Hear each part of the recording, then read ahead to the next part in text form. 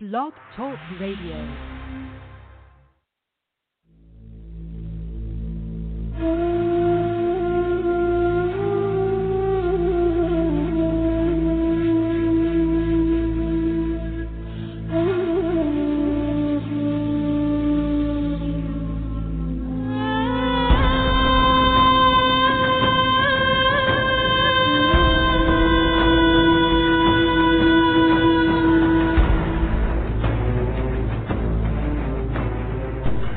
Planet X, Nibiru, megaquakes, nuclear war, martial law, New World Order, FEMA camps, guillotines, aliens, UFOs, fallen angels, Anunnaki.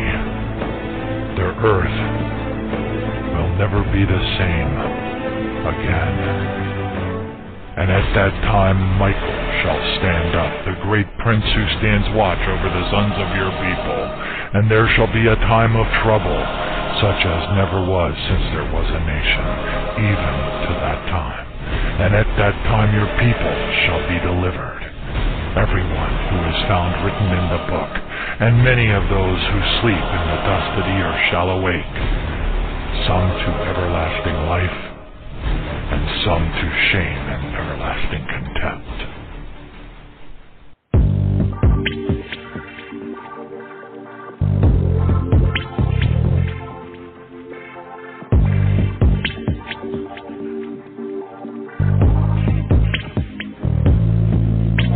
Alarms are ringing now. You really seem to hear. It's a minute before you die. It's turning black. Can you hear me? Words from the Mount of Olives. The owls of Patmos too. Tell all about your future. Yeah, you're the ones he's speaking to.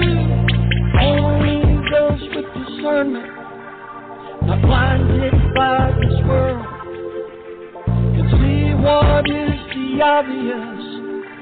Hurtling toward the final hour. Oh, can you hear his call? He's reaching out to you. Come while there's still time. The door is closing up.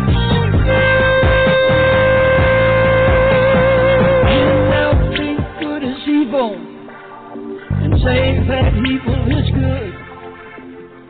Every man does what he thinks is right.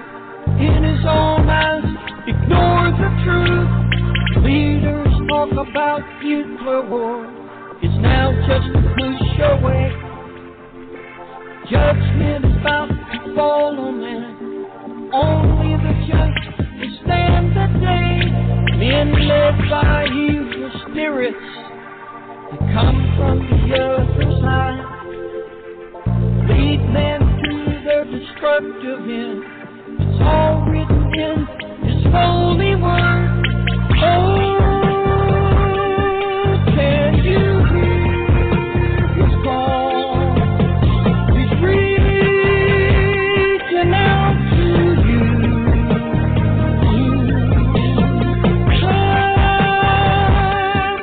While there's still time,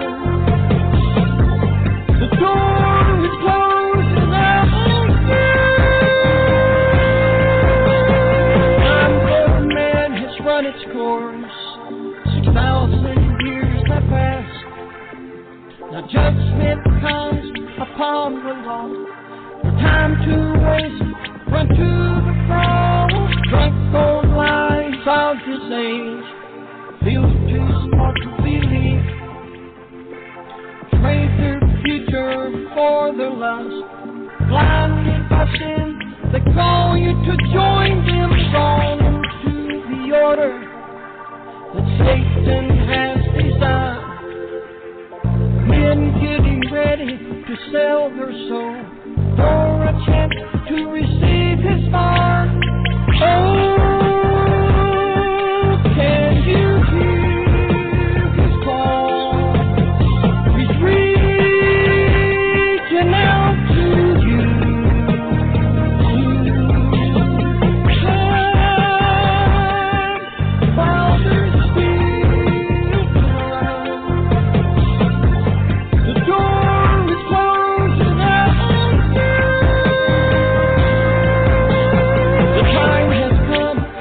and you must choose.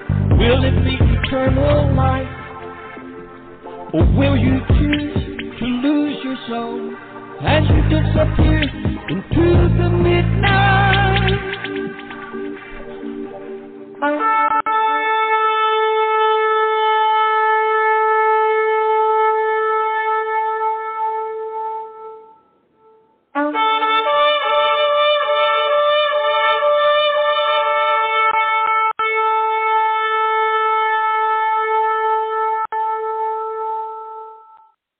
Dear Heavenly Father, we thank you, Lord. We thank you, Lord. We praise you, Lord. We thank you and we trust you. We love you, Father. We love you, Jesus. We love you with all of our heart. We love you and we confirm it with the power, the life and death and the power of the tongue. We confess it before you and we ask you to fill us with more love for you, more dedication to you, more desire to please you, more desire to walk in your will, more desire to draw in closer to the secret place of the Most High. Give us the strength and the energy, Father God, and the prodding by the Holy Spirit to wake up a little bit early, and if we're tossing and turning in our bed because of whatever reason, that's probably a lack of trust to some degree that we should have had in you, and we're overwhelmed by the circumstances that we're dealing with in our lives. Father, we just pray that you will forgive us for that, and we ask you for your grace to be amplified in our lives, to just pour out upon us and to change us, to touch us, to fill us with faith, to fill us with trust. We need all these things right now, Father, more than ever before. You know that, and we seek it from you in the form of an anointing that is, just overwhelms us. I've seen the changes in my life. I'm definitely not arrived. I'm struggling still with a lot of things, but I think we all are as the temperament of the end time situation across the world continues to increase. But at the same time, we are also, praise you, Jesus, burdened a little bit with the slowness, the kind of death by 10,000 cuts dynamic that is still taking place, even as we watch stuff unfold around the world. We're still here. We know that things could change rapidly. We want to increase the strength and our ability to pray fervently and appropriately, to be able to tackle down the demons of darkness that would hinder our prayers, and to be even more ready and able to pray in such a manner that would help us to overcome the things that are part of our flesh and our natural nature tendencies, so that we can walk in the presence of your Spirit, walk in all of the promises that are associated with fully trusting you, and make that a part of our life so that we don't have to be concerned, we don't have to worry, we don't have to participate in the negativity that is out there, and realize that all these things that are happening are for your glory and ultimately for our glory, in the sense that it brings us ever so much more closer to our departure and being transformed in the presence of our Lord Jesus. Father, we just pray that your love will overflow in our hearts. Our love for you will overflow in our hearts. Our love for Jesus will overflow in our hearts. And it will result in a net new person, a better person than we all are at this time. We need an abundance of that love to overflow within us so that it will transform into a complete surrender and absolute trust, so we are able to serve you in a much more free, joyful way than what we have been able to maybe thus far. And we just praise your holy name for the opportunity that you have allowed us to continue to do your work on this program. And we just pray, Father, in the name of Jesus, that those dynamics won't change, and that you will afford us extra protection from the angels, from heaven's power, heaven's resources, and like never before, and also to just touch people out there as they are suffering through their various trials and tribulations, their family issues, or whatever it is that is their work issues, or whatever it is that is weighing heavily upon their ability to live in that joy that you have promised us as a result of us unifying with you and our Lord throughout the day in prayer and praise and constant gratitude for, and giving giving thanks and thanksgiving all throughout the day, that it would draw us in closer, and that we would understand that when we have peace and trust in you, that we are richly intertwined with the kingdom, and that the more that we lean on you in confident dependence, the less fearful that we will be, and the more our hearts will be steadfastly trusting in you, and we will benefit because we will not be afraid of bad news. As it says in the scripture, Father God, he will not be afraid of evil tidings. His heart is steadfast, trusting in the Lord. And now to him, our Lord Jesus, who's able to do exceedingly abundantly above all that we ask or think, according to the power that works in us. We praise you, Lord Jesus. We thank you, Father God. Let your glory be made manifest in our works from now through your love to touch the people that you need us to touch, that you will be glorified, Father God, and our Lord Jesus will be lifted up and exalted on high. In Jesus' name we pray and thank you. Amen.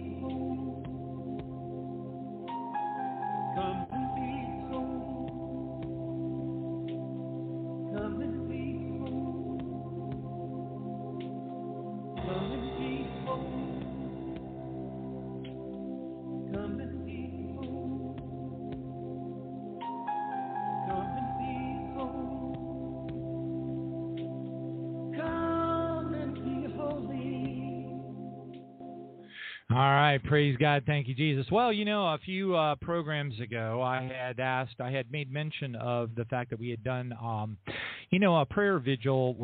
I don't remember how long ago, but it was a number of shows ago, quite a while, I guess, that addressed the how Satan stops our prayers, combat in the heavenly realm is the actual name of the white paper, but I named this show more appropriately Combat in the Spiritual Realm, which is a more accurate nomenclature for I just powerfully dislike the concept or the tendency of churchianity to call the demonic realm the heavenly realm.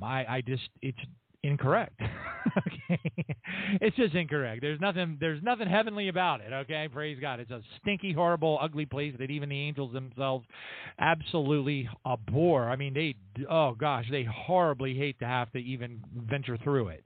All right, praise God. And we're going to learn about that tonight because you know what? We're coming upon it isn't like we haven't been at this time, but we are certainly, as we progress further and further into the depth of the end times, the information that we're going to talk about tonight, and all I'm going to do is I'm going to read you the white paper as it was given to John Melendi, and I'm going to comment on it. And the reason why I feel in my heart that the commentary is important, as opposed to just hearing it read to you, is because I've probably read this white paper something to the maybe about 10 to 20 times, many times of which were during programs and shows where I was amplifying and leaning on, underscoring, bolding, key points that are woven throughout it, because it's not altogether unlike reading the Bible, where you read a series of scriptures, bunches of times, and every time you read it, you see something else. You see something else. And plus, there's the other dynamic. As you learn things, you are in a different place, okay? So your foundations are different, okay? And when your foundations are more better, when they're better educated, when you have a broader understanding of the scriptures and, a spiritual, if you will, discernment of them and how they intertwine harmoniously, how many of them are talking about eternity, how many of them are talking about heaven and are actually juxtaposing or basically stating in so many words. I don't know what the right what the right term would be for it, but basically there are scriptures that are talking about all sorts of different things that we tend to crush them all down and say, well, that's got to be this and that's got to be that. No, it doesn't have to be. A lot of times the scriptures are talking about something that's happening in eternity. Sometimes it's talking about that we are actually operating in heaven, in this in heaven, in the courts of heaven, while we're here on the earth. So there, Hebrews 12:22 is a classic example where it's talking about how we are essentially operating in heaven, okay, as we pray here on earth. And the list just goes on and on. I mean, you really do have to.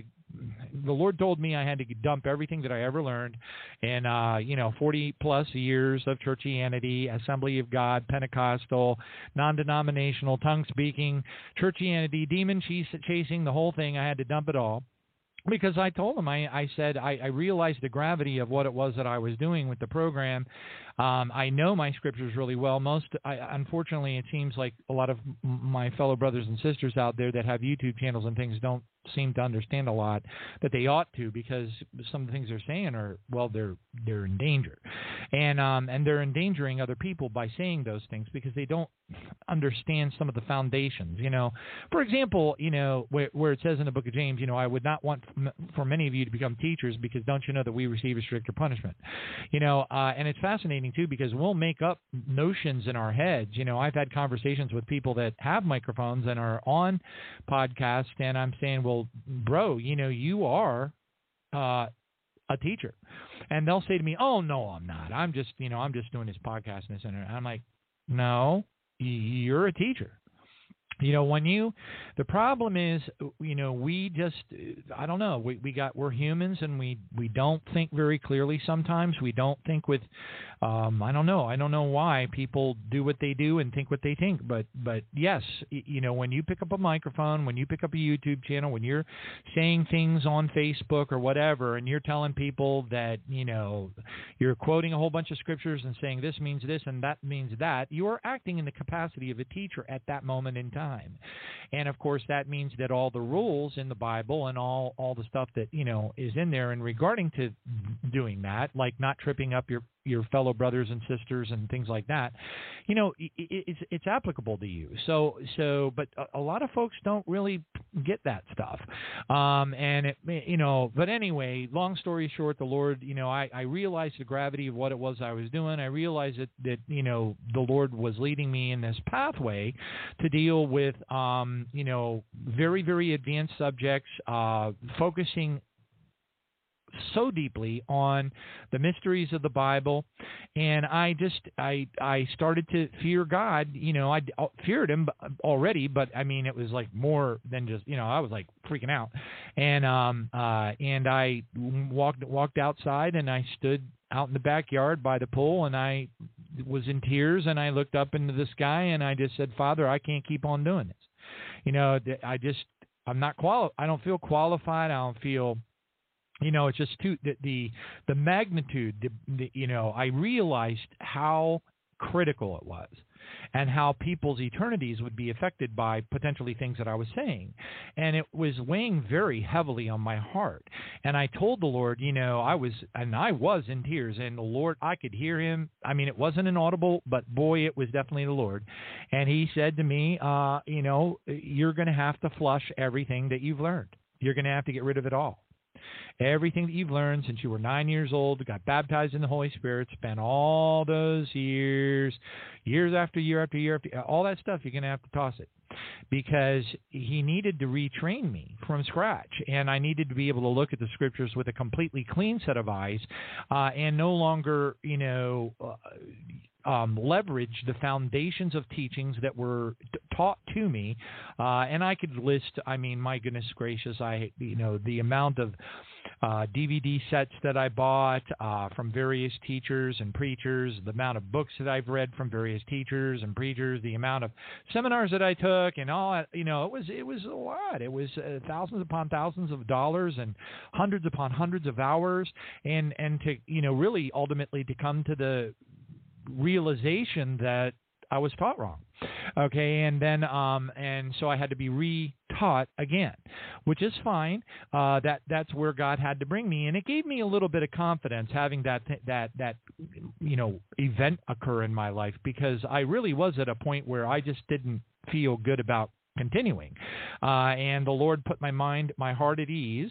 I by no stretch of the imagination have I had even close to a perfect walk, and in fact, I'm about 98%, if not more percent sure that many of the things, if not all of the things that I did go through, although, you can look at it through negative eyes or you can look at it through positive eyes. If I look at it through negative eyes, I would say, I screwed up. I would feel terribly guilty. I would feel like I was unworthy. I would feel like I should, and I had to constantly refrain the way I looked at things. I had to wait a while. I had to continue praying. I had to have my times with the Lord where I would get up from my knees and in the dark in my bedroom, from prayer, and just literally say, "I won't quit. I won't quit." And it was just I was wrestling, with the Lord, in my own sort of way. And anyway, it's been a long, arduous, very difficult journey. Narrow is a path, difficult is the way. And boy, let me tell you, that's the understatement of a millennium. And but I can also look back and praise God, even though I know that in my journey, because of my lack of walking perfectly and having the emotional makeup that the Lord has, we'll just say, blessed me with, that has also been a problem for me, and because when we are emotionally, when we're very emotionally driven individuals, and we're HSPs, highly sensitive people, if you want to use that term, we struggle. We struggle. We struggle a lot, and we think that our behavior and our frustrations and the way that we're feeling and our pouting and our depression and our frustrations and everything that overwhelm us, we think in our hearts, oh well, it's just a me thing, and you will even say to the Lord, now Father, that this has nothing to do with us.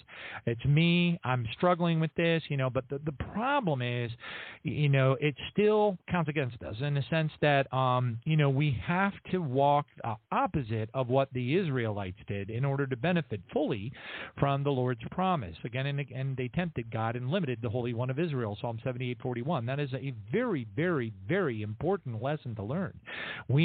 That's why we have to really put an effort for the renewing of our mind. We've got to be praying for ourselves. Physician, heal thyself. If you have a sick doctor, you don't want him, making you sick, right?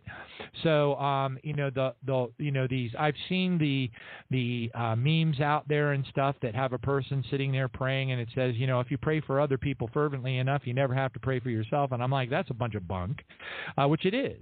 We got to get ourselves right with the Lord first so that we're able to appropriately help other people. And if it wasn't for all the crummy things that I've had to go through since the beginning of 2018, roughly, end of 2017, I wouldn't have, I wouldn't have the perspective that I have right now, and I wouldn't be able to talk to people and help them and witness to them the way that I can right now. I wouldn't have been able to learn a lot of the things that the Lord wanted to show me and teach me through the Word, and given me special scriptures that made me go, wait a minute, what's that? Wow, what, and really question and dig deeper, because if it wasn't for that very challenging journey that I have gone through, particularly in the last several years, I wouldn't have come to the place that I'm at right now, which is better. I'm better armed, more knowledgeable, and more experienced in the walk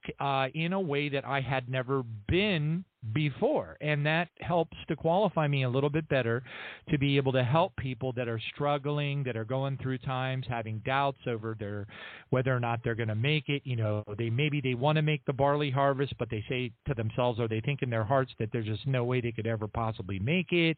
I've heard these stories time and time and time again, and it's all demonic.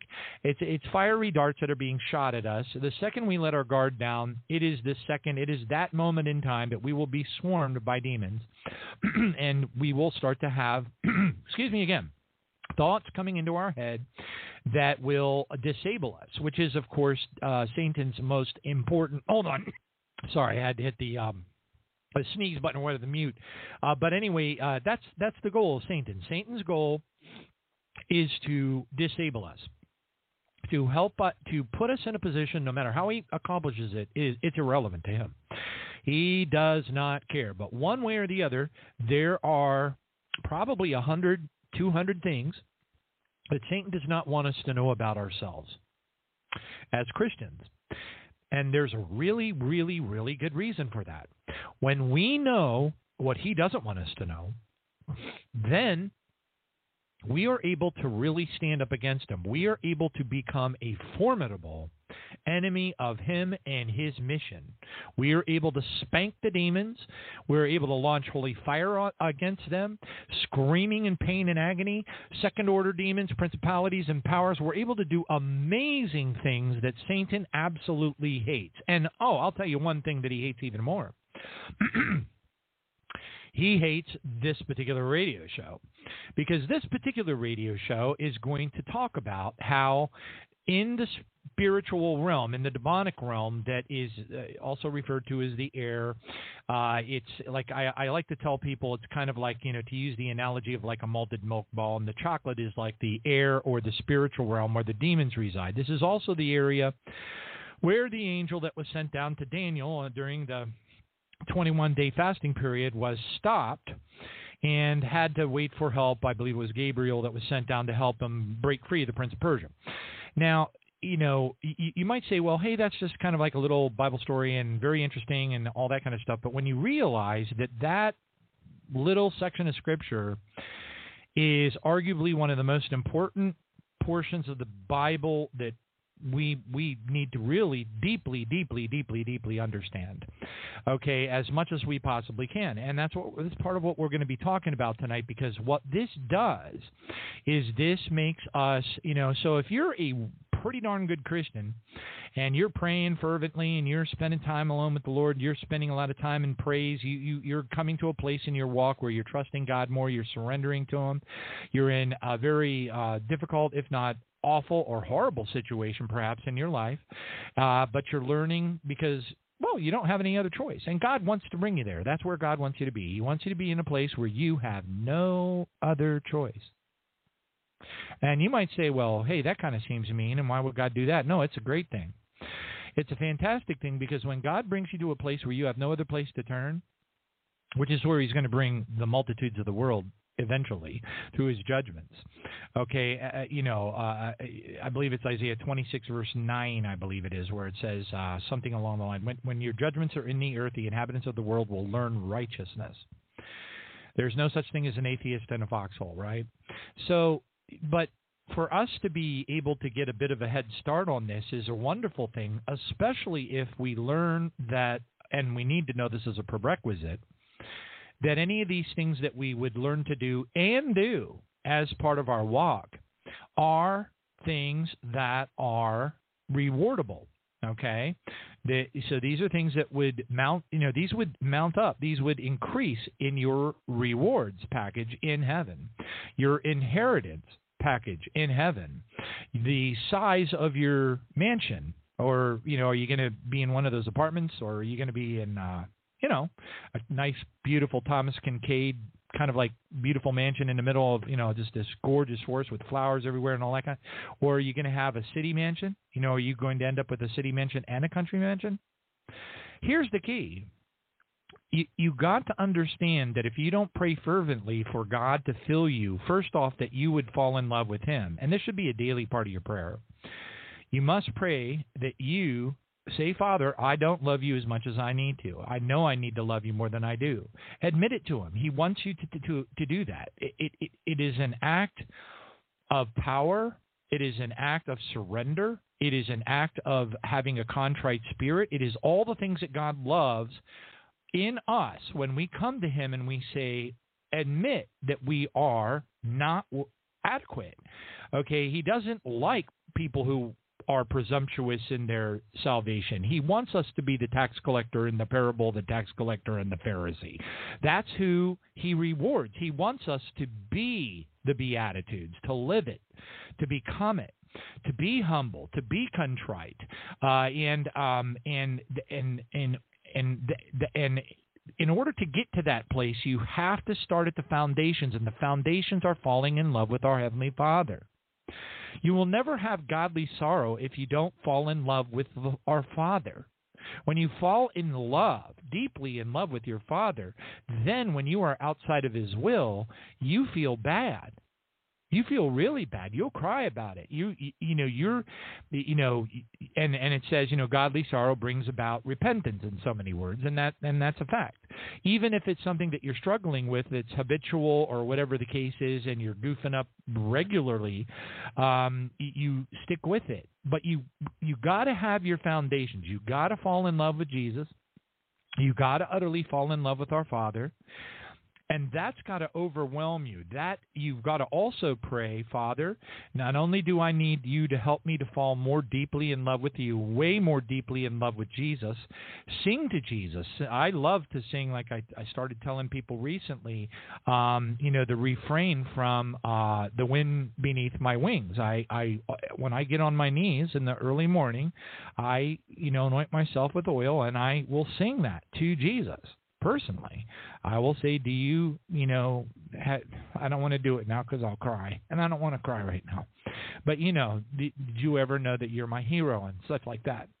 Anyway, so, but it's all, I want to share these things with you because they're foundational. And why are they so important? Well, because if you know how to fight in the spiritual realm against the demons, if you know how to pray, you can change your life. You can give yourself great advantage.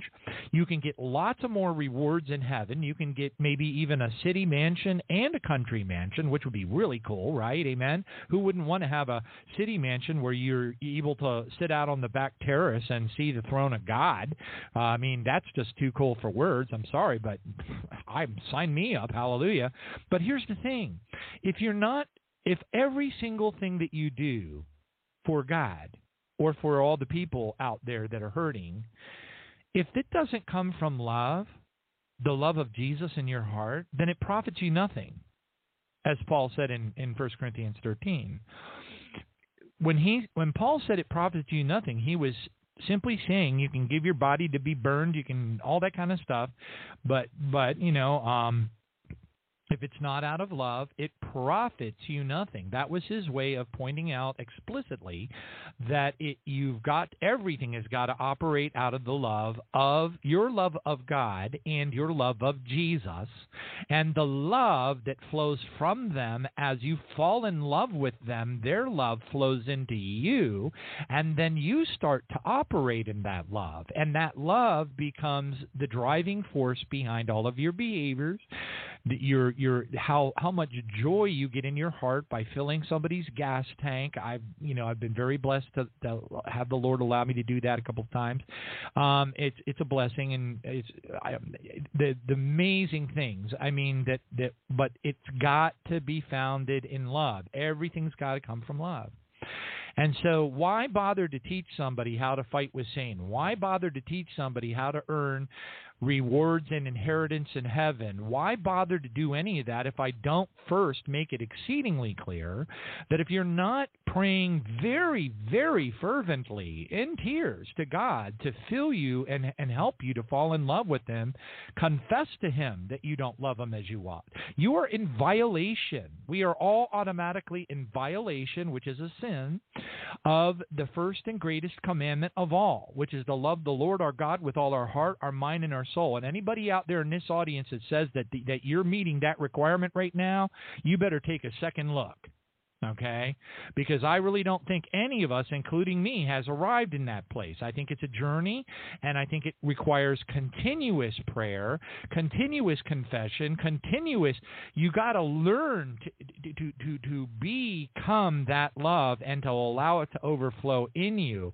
And you'll start to see those changes taking place. You'll start to see your behaviors changing. And you'll know that it's coming from the love of Jesus, because there's no way if it was coming from the flesh that you would, because you wouldn't do it. I mean, if you were just thinking in terms of the flesh and like everybody else thinks that aren't born again, well, are you going to fill somebody's gas tank up? No, you're going to say, "You big dumb punk, get out of the way. I need to use that gas, thing," and whatever. That's how fleshy, mean people think. We don't think like that. It's part of a transition. It's part of our sanctification process. But if you don't understand what it is you need to get in order first, and that is love. It's falling in love with our Father, admitting to Him that you don't love Him enough, asking Him for help, saying the same thing to Jesus, singing songs to Jesus, spending time, taking communion, really being intimate with Him, spending more time in prayer in the secret place of the Most High. Hallelujah. Praising Him all throughout the day. Constantly, I got myself my little gratitude rock, and it's got, and it reminds me throughout the day. I see it sitting there in front of my laptop, and I pick it up, and I just stop. And it's like, Father, I just praise you. I thank you, Lord. I apologize to you. I owe you an apology. I got worried, I started to freak out a little bit, and I wasn't trusting you, and I need more help, with trusting you. And this is a constant transition for us. Okay. It never ends, and it will hopefully continue to increase in each of us up until the point that I hope with all of my heart and pray for every one of you that we all ultimately depart together in the barley harvest. All right, amen. Because who wants to be here for the day of the Lord when 22 million people are going to be wiped out by a mega tsunami on the east coast of the United States, Babylon the Great? Okay, and by the way, that's not just one tsunami now. That's just one viewpoint of a mega tsunami and a mega earthquake that takes place across the entire world. There really are going to be, when it says it rains on the just and the unjust, you have to really, the conclusion that any thinking person would have is once even Rodriguez meteor hits off the coast of Puerto Rico and that double mega tsunami hits the east coast of the United States and the whole world shakes, and you realize how massively impactful that's going to be on a global level, millions, maybe even billions of people are going to die. And in that number of people, how many of them do you believe might be really good Christians? I think it's going to be millions on a global level. But there will be those, for whatever reason, I don't understand it, and quite frankly, I don't plan on being here, so I don't dwell on it an awful lot, but there will be those. Sarah Monet saw them in her vision, which was still in my heart. It's the most trustworthy and detailed biblical end times timeline vision ever given to anybody in the history of the world. Okay, that's just my opinion, and I'm sticking with it. All right, now anyway, all that being said, before we progress into that part of the program, I just wanted to lay down that foundation. This is so, oh my goodness, is it important. I cannot impress. I cannot communicate. There aren't words that are strong enough. There's no way that I can adequately communicate the criticality of these foundations, the love foundation that has to be a part of how you feel about our Father, why you feel that way about Him, why you have that intimate relationship of intense love with Jesus, and then how it sanctifies you even further in your walk and overflows. That love will overflow over time into you. And that transition is a big part of the wise virgins, and they're having extra oil in their vessels.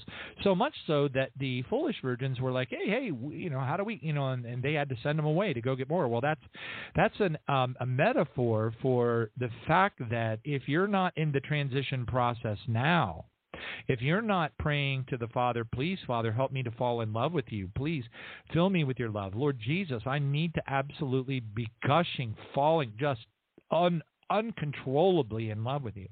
And I need that love to overflow my cup and fill me so that I touch other people's lives the way that you want me to, that the Father may be glorified in the Son, John 14, 12, 13, and 14, praise God.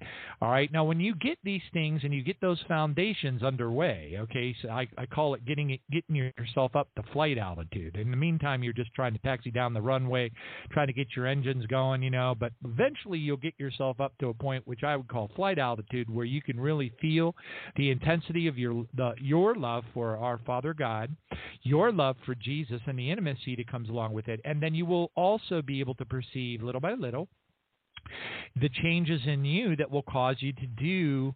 You'll feel things. I mean, you'll feel things. You'll see people on the side of the road. You'll see homeless people. You'll never have, that thing that people do in their cars. They're like, oh, look at that homeless guy, boy. That sure looks like a new pair of sneakers to me. He's some kind of a fraud, a fake. And look, he's got his own cell phone and blah, blah, blah, blah, blah. All those thoughts, they won't enter your head no more. Oh, I don't want to give that person any money. He's just going to go spend it on whiskey. Those are demonic thoughts. Those are demonic thoughts. And the vast majority of Christianity is absolutely gushing with demons. They have more demons inside of them than any other group in the entire world. As I've told folks on many occasions, when I was I don't want to say studying under Bob Larson, but I went to his seminar. I got some of his books. I don't agree with everything that he does and thinks. That's okay. That's it between him and the Lord. But he would tell people, hey, I go into all these different churches. It's a big part of my ministry, and every single church that I walk into, I walk in between the pews. And when he walks in between the pews with his Bible in his hand, invariably, as he's walking in between the pews, one of the people in the church, or sometimes a multitude of different people in the church, but it depends, their head will snap back and they'll start growling like a demon, that kind of stuff. And then he knows that person's full of demons, and he'll grab that person, take them up to the front of the church, and he will cast the demons out. And then he actually travels around the world and he teaches churches in many different countries about how to do all that, which is great. I think that's a wonderful part of his ministry. I tip my hat to him for doing that. All right. Now, anyway, praise God. So, again, I had to take that extra chunk of time for tonight's program to lay the foundations of love for you, because I don't want it. What a travesty. Can you imagine what a travesty it would be to put into effect into your life things that they should result in fantastic rewards in heaven for you. They should result in amazing changes in your eternity, where you land, and when I say where you land in the hierarchy, the kingdom, the ruling and reigning with Jesus Christ. That's a hierarchy, okay? And what do I mean by that? Well, there's, you're not going to be above the 4 and 20 elders, right? So they're up higher on the org chart than you are.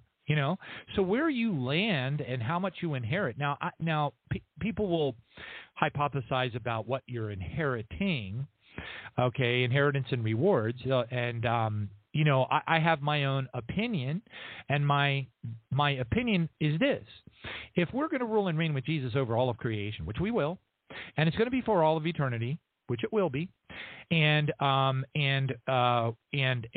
of creation includes, what? Trillions of galaxies, trillions of life forms, multiple universes, how many dimensions? That's a lot of real estate.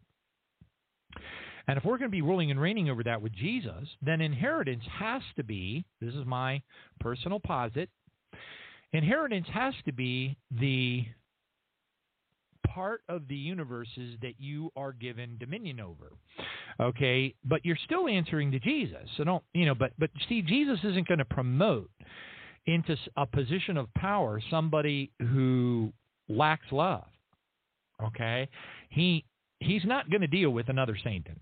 Okay, so we're going through the beatings and the transitions and the things that we're going through for a really, really, really, really, really, really, really good reason. We have to be beaten down. We have to become humble and contrite. We have to know that we're not worthy. We have to fall in love with Jesus. God, our Father, and our Lord Jesus have to know beyond any shadow of a doubt, no question whatsoever, that we are of the mindset and the heart set. Our spirit, heart, soul, everything about us is humble, contrite, loving, merciful. We have to be all those things in order to be given dominion over any part of the universe as part of ruling and reigning with Jesus. Because he doesn't want mean minor gods out there doing mean things to the people and the civilizations that are on the quadrillions of planets that are out there. All right, so all that being said, that's my own personal hypothesis, or you could call it a theory. I feel very strongly that it is most likely accurate given what's out there and knowing that God is the creator of creation and all of that. And so we're certainly not going to rule and reign over a squirrel in heaven and all stand on golden streets and say, in the name of Jesus, I command you to run up the tree and come back down again. That's just absolutely silly. So when you look at creation and you consider all of these things and you understand the Luciferian rebellion and how that all went down and all that, and you put it all together, the only thing that makes sense is, for me anyway, is what I just shared with you. Praise God. But what a travesty indeed would it be if you really put effort into your walk, which we all need to, especially now, because I think that everybody's deep. I can't imagine why anybody would want to be here for the stuff that's coming after the barley harvest. And boy, is it going to be bad. It's going to be real, real bad. And what's really fascinating is that's just middle bad. Okay, so after the barley harvest, things are going to get really, really, really unbelievably horrible on the earth, way beyond what we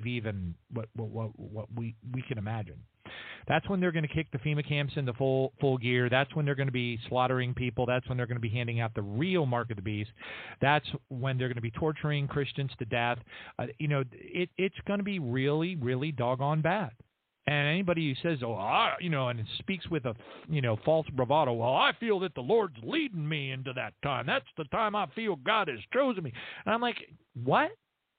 Then why did God call the ones who don't make the barley harvest the foolish virgins? I don't want to be called foolish by the Lord. I don't know about you, but I don't. Okay, praise God, and I hope that you don't either. All right, but anyway, I wanted to lay down the love foundation and why that is so. There is nothing more important in your walk than that. That's as simple as I can make it. There is nothing more important in your walk in Christ than what I just shared with you. If you're in violation of the most important commandment of all, where does that put you? Just think about that a little bit. Jesus needs to be our first love. Our Father, and of course Jesus and our Father are one, John 10:30, but we really got to put a lot of effort into that. And then the transitions continue to go more and more. And like right now, I'm really desperately trying, and I know a lot of people are, to get myself to a place where, and I have no reason, I have no excuse, except my own weaknesses as a human being, to not totally trust God. When I look back on my past, all the times that God has rescued me, all the miracle situations that have occurred in my life, over 60 years, when I look at it, I have absolutely zero reason to not totally trust God. And I know one of the reasons why I struggle, and that's because I'm aware of what can happen, and it can happen because God wanted it to happen. And it's ugly, and I don't want to go through it. I've already been through a lot, and and I know how ugly it was to go through that or those many things, and I don't want to have to go through those ugly things or more ugly things. You know what I mean? There comes a point where you really just you don't want to go through it anymore. Okay, so anyway, and I know it might be part of my journey, and I know I got to grow up and become a good Christian, and I know I gotta learn to take it, really difficult life dynamics with grace, and I get it. It doesn't mean that I want to do it. Okay, let me give you an example. Like I mentioned before, when Jesus tells us not to worry, he says everything except a dwelling place. I'll give you clothes. I'll give you food. Don't really care much for the sparrow analogy. God loves you more than many sparrows. I'm like, well, I sure hope so. Praise God. But anyway, and thank you, Jesus. I always enjoy when somebody comes back from heaven and gives a testimony and says how Jesus has a sense of humor, a really great sense of humor, by the way. And I always take peace from that because I'm always kind of tongue-in-cheek, kind of joking around kind of thing. Because I mean, really, when you think about it, I would, being compared to a group of sparrows. And, the thing about it is, Jesus, when he told us not to worry, he never said a dwelling place, never said a home. So the home that you're in that you might feel fantastically comfortable in could be taken away from you in a snap, and it may be where God wants to bring you. And that scares me a little bit because I am comfortable. I'm old. I know why my sister, who's entering into her 80s, I know why she doesn't want to go through hard times. Because when you get older, your knees start to hurt. She's had surgeries. She doesn't get around as well as she used to get around. And, to her, the idea of ISIS popping in the front door of her house and cutting off her husband's head in front of her is not exactly what she wants to go through. And I can sort of relate to that, and it's similar. I think we all have things in our lives that we would rather not have to go through them or not. And I know that it rains on the just and the unjust, and I know that our Father will bring us through the refiner's fire, and I know that if we have to go through the refiner's fire, it's for a good reason, but it doesn't mean that you want to do it. Who wants to get beaten up? Who wants to be beaten to a fruit juicy pulp? Who wants to go through, some of those things? I won't get into all of the things that it could, because we don't know. At the end of the day, we don't know. And I do believe with all of my heart that assuming that you have arrived at any point in your walk that is a good place, I believe is a mistake. Again, it falls back to the scripture about presumptuous sins. Okay, we don't want to have or be guilty of presumptuous sins because those are a special affront to our Father. Okay, he doesn't like that. Presumptuous sins are being like in the parable of the tax collector and the Pharisee, it's like the Pharisee had presumptuous sin. He was raising his hands up to God and say, "Praise you, Lord God, for I am going to come to heaven, and I'm this and I'm that and I'm the other thing." And Jesus points over and he says, "No, you need to be like the tax collector." And he's sitting there renting his robe. He's hanging his head down. There's tears coming out of his eyes, and he's like, "I am not worthy. I am not worthy." And Jesus is like, you need to be like the tax collector. You don't get taught these things in churchianity. I'm going to tell you that right now. But you're going to get taught them here. Praise God, because I got a job to do, and I'm going to do it. And, and if the Lord... If I drop over dead tomorrow, hallelujah. Okay? But I have a feeling it's not going to be that way. I don't know what's going to happen, and I don't think any of us know. But anyway, so praise Jesus. Thank you, Father. Let's all be grateful that we are going to be able to learn the things that we're going to learn tonight. As we talk about this particular white paper, I will share with you as much extra stuff as I possibly can to take you to the next level. So it's not about getting you to where the white paper, how Satan stops our prayer combat in the heavenly realm is what it's called. But anyway, it's not to bring you to that place. My goal is to bring you many levels above that place. The way that I hope to be able to do that, God's will be done, is to share with you things that I've learned, things that I've seen, testimonies that I've heard, all that kind of stuff over, probably about 5,000 radio shows and approaching 12 years of doing this stuff. That's my goal. That's my hope. Praise God. But the Love Foundation is absolutely mandatory. And it does not happen automatically. It doesn't. It requires a lot of prayer, a lot of dedication, and a lot of changing of your tactics, And anyway, so I hope you have that embedded in your heart and you understand it, because I'd feel pretty bummed out and sad if I failed to communicate that adequately, and people learned to do things and stuff, and they started to do them, but it did not result in the rewards and inheritance that I pray in Jesus' name that we all qualify for. It's not about being perfect. It's about knowing that you're not perfect. I know. Everything's a paradox. All right. Praise God. Thank you, Jesus. Anyway, on that note, kids, are you ready for some jokes? All right. Praise Jesus. Kids, what did the banana say to the dog? Think hard. What did the banana say to the dog? Nothing. Bananas can't talk. Come on, kids.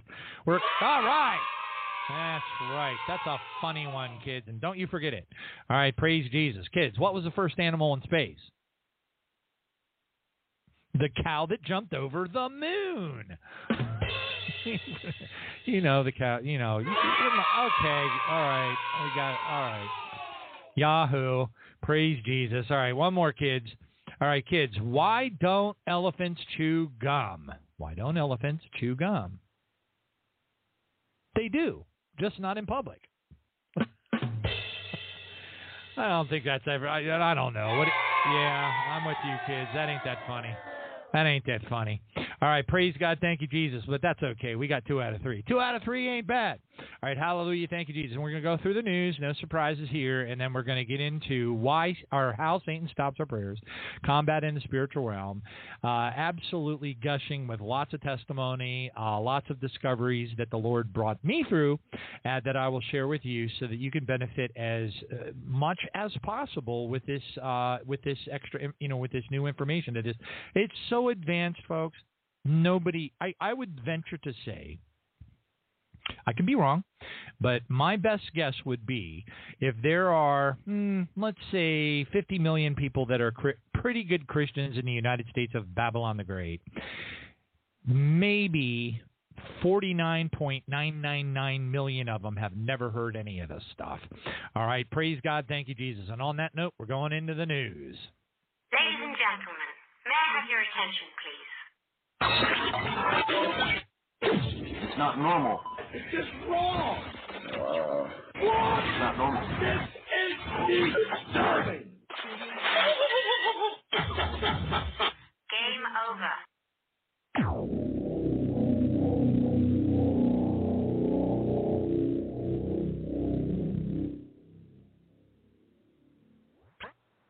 Praise God. Thank you, Jesus. This one is interesting and concerning. But you know what? Personally, I just wish some kind of meteor or something big would happen quick. The sooner something really big and bad and God's judgment-wise happens, for me, it will be a blessing because, maybe I won't have to travel to Phoenix. I am not looking forward to that. All right, praise God, thank you, Jesus. But anyway, all right, is the red wave crashing? The question is, and by the way, this is from the Blaze Media, the Glenn Beck group, and that changes everything. Okay, if this was just a CNN report, I would be like, there they go again, trying to mind controls, that kind of thing. But since this is coming from a very Republican-esque right-wing sort of a group as the Blaze, it's very concerning. And the title again of the article is the red wave crashing? ? Polling expert says critical, quote, warning sign is flashing again, and it's not good, and it's not good for Dems. Now, what What's interesting is I don't really understand the part that it's not good for Dems. I don't understand that being in the headlines because as you read the article, what let me read a little bit of it to you so you kind of get where I'm heading with it. It starts out and it says, as the 2022 midterm elections near, polls increasingly indicate that Democrats will be more competitive than previously thought. The red tsunami, which once looked very menacing, now appears to be nothing more than a small ripple. That is very concerning. And it goes in and explains about many of the polls, a number of election experts, a lot of the Democratic seats that are being won over Republican seats that people thought for sure. Like, for example, I mean, there's a lot. Anyway, I'm not going to get into all of them, but I can name a couple of them, but it's irrelevant. There's a bunch. And what's happening is that more Democratic candidates are winning than the red tidal wave people thought. And that is, especially at this point, here we are in September, mid-September, that's not a good sign. Okay. So I was very concerned and wondering why thus far a black swan event has not occurred or some sort of a false flag major, event, whatever, that would, trip off and set, I figured that, that they would do something pretty horrible. And, but it looks to me almost as if they're not really all that worried about it. In other words, they're looking at the results. They're looking at what's happening. They're seeing the trending go on. They know that they own the Dominion voting machines. Those things are still out there, and they can crank that. They can change those numbers until they're blue in the face. So I think it gives me the impression, right or wrong, it gives me the impression that the situation for the midterm elections is nowhere near as sure as a lot of people believe it is. And by the way, if you go out on Twitter and you look around and stuff, you can still see lots and lots and lots and lots and lots and lots and lots of, quote, patriot groups and stuff. You just wait until the midterms. We're coming for you and rah, rah, rah, rah, and all that kind of stuff. And I'm a citizen. My citizenship is in heaven, and I don't get involved in that, but I do acknowledge it. And and all that would mean to me is if there is not a turnaround of the power of the House and Senate to the red tidal wave that many think is going to happen, if that does not happen and the entities of darkness, the shape-shifting reptilians that are operating, the Antichrist who is, manipulating the marionette strings of Biden, that it just means death by 50,000 cuts. Instead of death by 10,000 cuts, now we're going to have to go through death by 50,000 cuts. They're going to continue to erode. They're going to continue to push the LGBT thing. They're going to continue to want to do sex change operations on our little children. They're going to continue to manipulate and do horrible satanic things in the schools. It's all the things that make us nauseous and have to keep kaopectate in our back pocket just to get through the day are going to continue. And I don't know about you, but I'm really just not looking forward to that. Now, but I will say this: what I am looking forward to is the end times biblical timeline progressing. Okay, so anything that we have to go through that ultimately brings us closer to our departure time with Jesus, I think is a wonderful thing. Praise God. All right, so in that regard, hallelujah. All right, so we'll just watch and pray and see what God does, because we don't. Honestly, there's nobody that does know for sure. We just don't know. All right, praise God, thank you, Jesus. And the last thing I'd ever do is go out on YouTube and listen to somebody boo-hooing and telling you how much they love Jesus and then prophesying. Oh, by the way, you're going to discover as we go into how Satan stops our prayers, you're going to discover why so many seemingly anointed Christians that obviously, as far as you can tell, love the Lord are incorrectly prophesying. It's just landmines out there, folks. And it's more dangerous now than I have ever seen it in my life. All that being said, enter at your own risk. And that risk could be very serious. As a matter of fact, there are some people that I have known over the years that have made such enormous mistakes from hanging out on YouTube in their walk that honestly, if God didn't have mercy on them and change their hearts, they wouldn't make it into heaven. I'm pretty darn sure of that. In fact, I'm positive of it in some cases. Anyway, praise God. Just be careful out there because it is just that dangerous. Next one up. Mysterious underground sounds cause panic amongst villagers in India's Maharashtra, or Maharashtra. There you go. And it says the village where the sounds have been occurring, Hasori, is 28 kilometers from Kalari area, where a deadly earthquake claimed 9,700 lives in 1993. And it goes on. But anyway, they're hearing these really strange, creepy sounds coming out of the ground. Of course, this kind of weird stuff has been happening in India a lot. That's also where they've had some, various, villages that would gather around these like holes in the earth, and they'd look down and there would be like fire and stuff shooting around, and they'd be like, this is, so whatever. Lots and lots of really creepy, satanic, evil weirdness, and it's understandable, really, when you think about it, because India is just loaded with,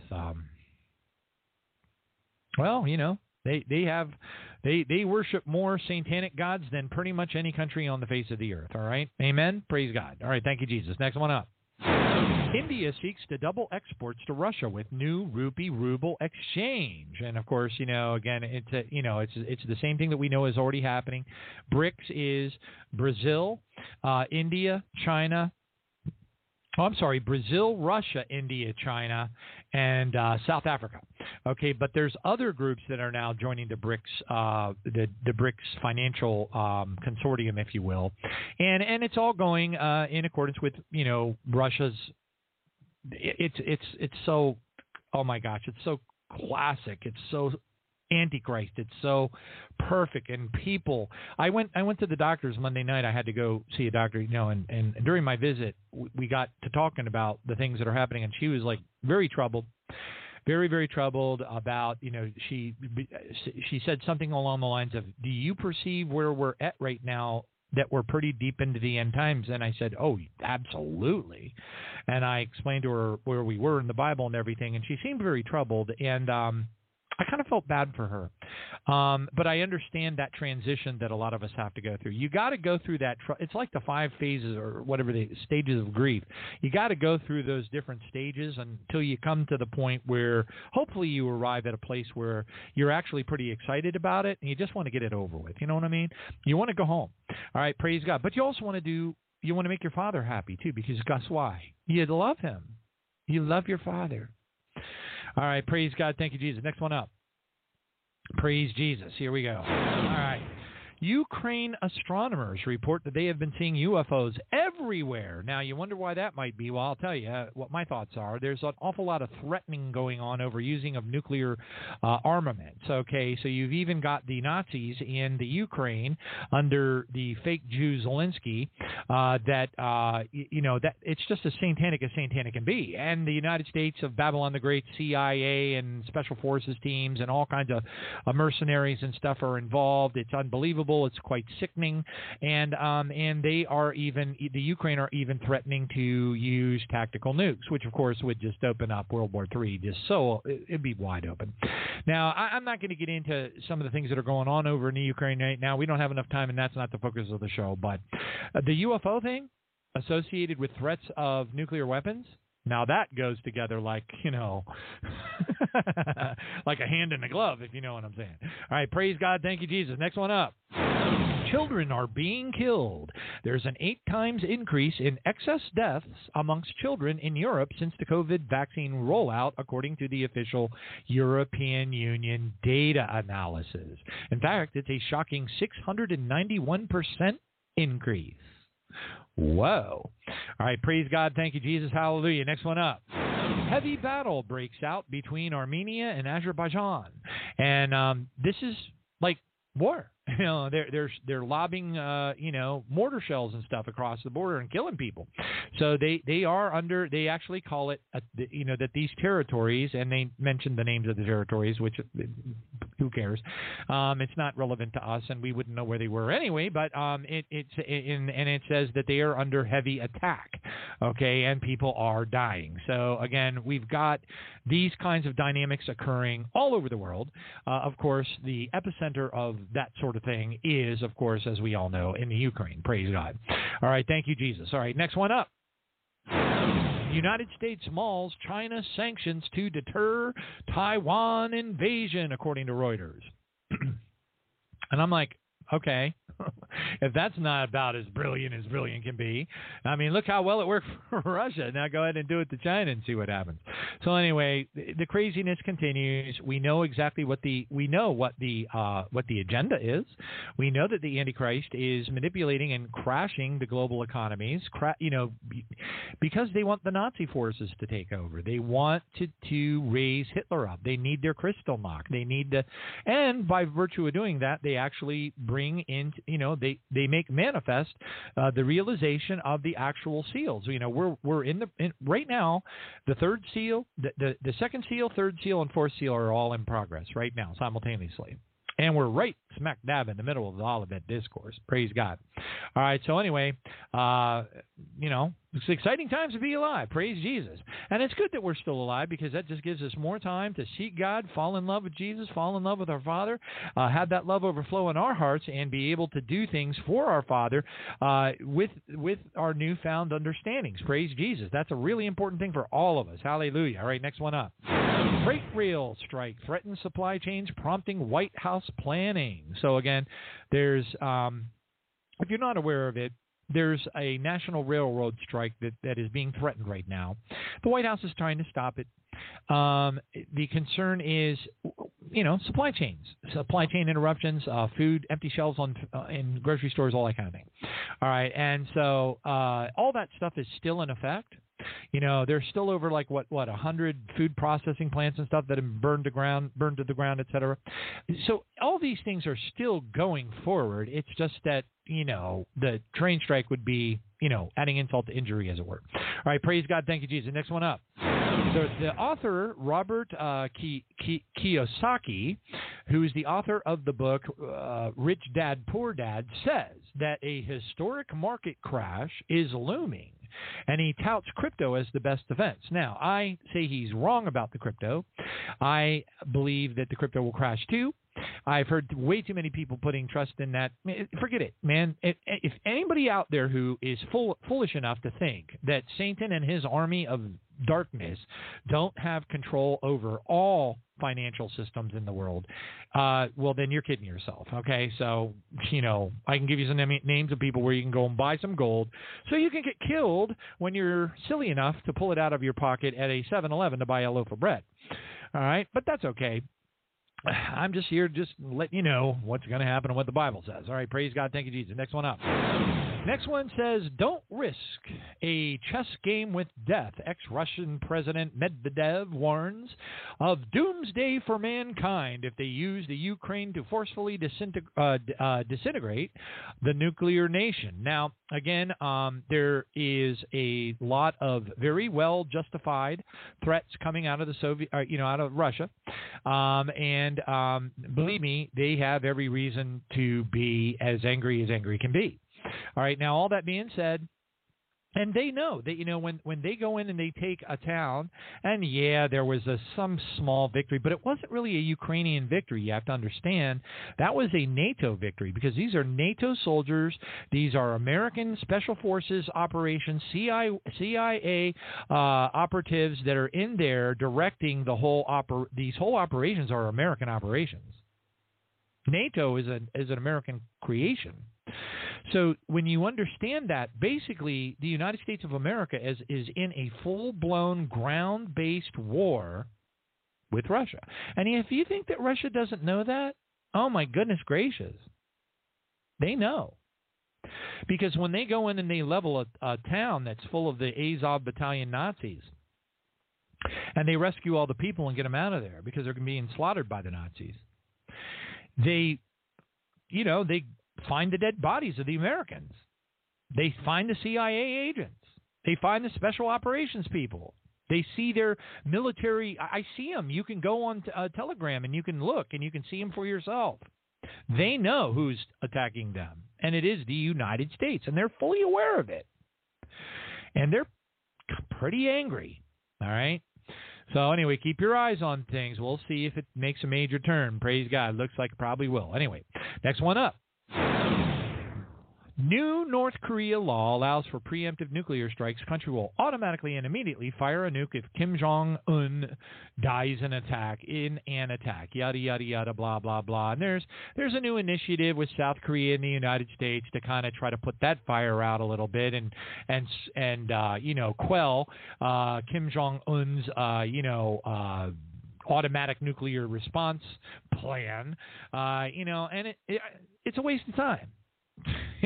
So we're stand by because we are definitely on the edge of seeing the aircraft carrier get sunk in the North Korean Sea and the attack from North Korea full force against Seoul, Korea in the south. All right, praise God, thank you, Jesus. Next one up. According to The Hill, coming soon, America's own social credit system. The new domestic war on terror is kicked off by a riot on January 6th, which was a false flag, has prompted several web giants to unveil predecessors to what effectively would become a social credit system here in the United States. Now, this is pretty bad because this is CCP. This is totally China. It's coming our way. It's going to happen. And guys, what they're going to do is they're going to pull records of, places that you web surf, things that you believe, all that kind of stuff. They're going to create a portfolio, a file against you, and then it's going to affect your credit rating. And that's bad stuff. I pray in Jesus' name that none of us are here for that. All right, next one up. European energy collapse could lead to a financial crisis across the globe, and you can believe that is true. So what's going on right now is while, things appear, and boy, I lean on the word appear because it ain't what it appears, if you know what I'm saying. Things in the United States are nowhere near as fine and dandy as a lot of people think they are. Let's just leave it at that. And as I've told people many times, whatever you see happening in Europe is coming our way like a tidal wave, okay? So the European Union, if the EU economy collapses, it's going to be, they call it a Lehman Brothers moment. It's going to directly affect this country. It's all petrodollar. It's all part of the the realization and the completion of the third seal, the global financial collapse. All right. So, again, these things are being called out. The market is heavily leveraged by the same stuff it was back in 2008 during the housing collapse. Derivatives through the roof. Right now the trading agencies are making margin calls. Get this, margin calls of $1.5 trillion. The margin calls were essentially what triggered the 1929 stock market crash, which about 4 years later, can you imagine it took that long, before the whole Dust Bowl and the really, really bad part, with the little kids eating mud pies and all that kind of stuff, and the terrible poverty and homelessness that just rippled across the United States. Absolutely hard for any Americans that are alive today that weren't alive during then to understand how bad it was. It was horrible. And it looks like that's heading directly at us at this time. Praise God. Thank you, Jesus. All right, next one up. Okay, Republican leader says homes of Trump supporters may soon be raided by the FBI. So basically, if you are an outspoken Trump supporter that's, someone that they can detect on their evil satanic radar, then you can expect the FBI to pop in on you at any time. Okay, so watch out. Okay, so anyway. Wait a minute. Hold on a second. Wait. Shh. Be quiet. It might be the FBI. Shh. Oh. Shh. Don't make a sound. Okay, I think they went away. Cool. All right. Hallelujah. Thank you, Jesus. Woo! All right. So, next headline up. Praise God. Thank you, Father. Here we go. News, and this is out of Jerusalem, says Gantz says that Iran has tripled the uranium enrichment capability. So a briefing at the United Nations envoy from the Security Council member states defense minister says Iran's most destabilizing force in the Middle East praises the United States rejection of Tehran, the Tehran condition to end the IAEA investigation before signing the nuclear deal. So again, this is of a great concern, and yes, they are flying practice sorties with F-35 jets into Iran to make sure that Iran's radar systems are not able to detect them. And so far, so good. Next one up. Germany has crossed the red line, according to Russia. There will be no more turning back after Berlin supplied arms to kill Russians, according to Moscow's envoy. Okay, Germany has crossed the red line with Russia by sending arms to the Ukraine. Moscow's ambassador in Berlin said on Monday. So again, there's not going to be any return to normalcy, and we kind of knew that. But anyway, hallelujah is all I got to say. Let's get out of here as soon as possible. Praise God. But remember, this is a blessing. The time that we have now on the earth for this period, however long it'll last, it's a blessing if you use that time wisely. Hallelujah. Next one up. 15,000 Minnesota nurses waged the largest private sector nurses strike in the United States history. And by the way, it is anticipated. My ex-wife is a nurse. She works in the insurance industry, and she believes that this is going to ripple across the entire country, and it's going to be really impactful. All right, next one up. Swiss social media is abuzz over the rat out your neighbor energy use posters. So basically what they're doing is they're putting posters up all over Switzerland to encourage the kind people of Switzerland to make a phone call and rat out people who are breaking the rules and using more energy than they are allowed to. Oh my goodness, they didn't want to, for example, they're prohibiting warming your house up beyond 66 degrees Fahrenheit. Now, I don't know about y'all, but that's pretty darn cold to me. Okay? And they have fines that go up to $3,130 per infraction and up to 180 days in prison. So they're putting up posters all over Switzerland to tell all the nice people there to be sure to rat out your neighbor. Oh, well, anyway, on that note, praise you, Jesus. Thank you, Father. We are now entering into the portion of the show that is focused on how Satan stops our prayers, combat in the spiritual realm. Hallelujah. Thank you, Jesus. And here we go.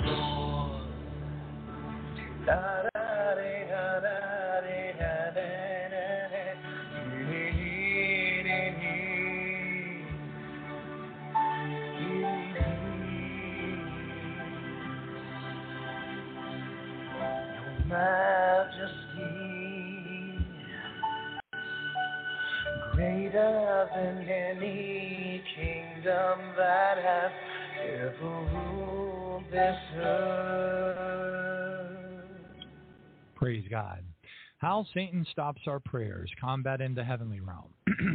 I don't like that word, so I'll just go ahead and call it combat in the spiritual realm, the demonic realm. All right, praise God. So this was actually penned on the white paper by Reverend or Pastor or whatever, John Mullindi. His testimony on the International House of Praise, IHOP, you can find it on YouTube. Go to youtube.com and type John Mullindi, M-U-L-I-N-D-E, John, J-O-H-N, Mullindi, IHOP, I-H-O-P, and hit enter. And if you listen to that testimony, it's life-changing, all right? So, and it's something that I believe that 100% of all Christians absolutely should listen to, okay? Because it will blow your mind, and you need to know it because otherwise you could be in more risk, you know, with your walk than you might realize. He definitely was, and the Lord showed him things, and we all need to know it. All right, anyway, so John Mullindi was given this information, and he went ahead and put it pen to paper. He recorded and documented all of it, and I'm going to go ahead and start reading. Okay, so it starts out with, quote, I would like to share with you part of a testimony of a saved person who once served the devil. When I heard him give his testimony, it so challenged me that I did not want to believe it. I had to fast before the Lord for 10 days, asking him, Lord, is this true? It was at that time the Lord began to teach me things that take place in the spiritual realm when we pray. Thank you, Jesus. He used the proper term. Hold on a second. I got to turn off this little whisper quiet fan I got right over here because it's freezing me. Okay. All right, there we go. All right, so anyway, he goes on to say, this man was born after his parents had dedicated themselves to Lucifer.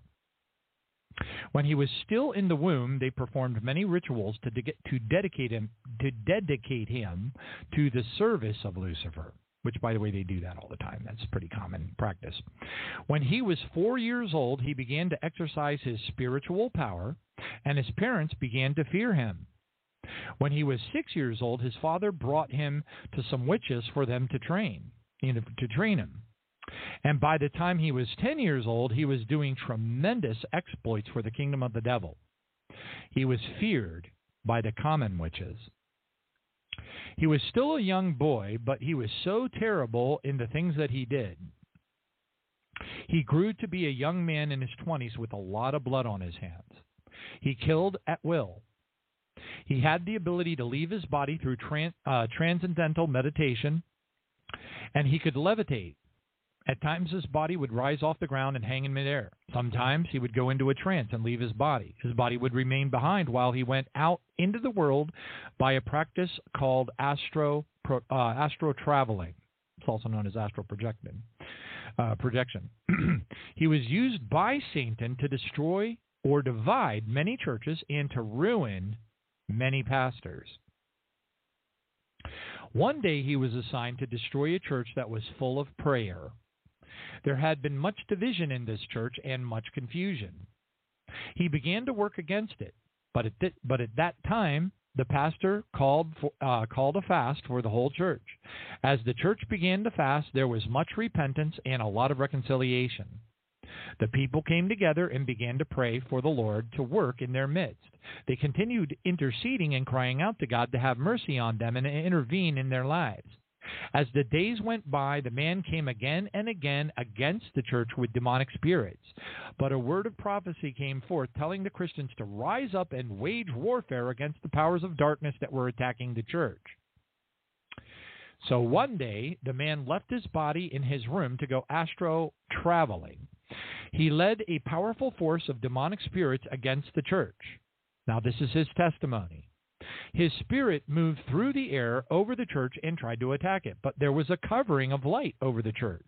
Suddenly, an army of angels attacked them and fought against them in the air. All the demons fled, but he was arrested by the angels. Yes, arrested by the angels. He found himself being held by approximately 6 angels. They brought him through the roof right before the church altar. He just appeared there as the people were praying. They were deep in prayer, engaged in spiritual warfare, binding and breaking and casting out. The pastor was on the platform leading the prayers and the warfare. The Spirit of the Lord spoke to the pastor. The yoke has been broken and the victim is there before you. Help him through deliverance. As the pastor opened his eyes, he saw the young man lying there. His body was with him. He was in his body. The young man said that he doesn't know how his body joined him. He had left it back at his house. But there he was in his body. He didn't know how he had entered it.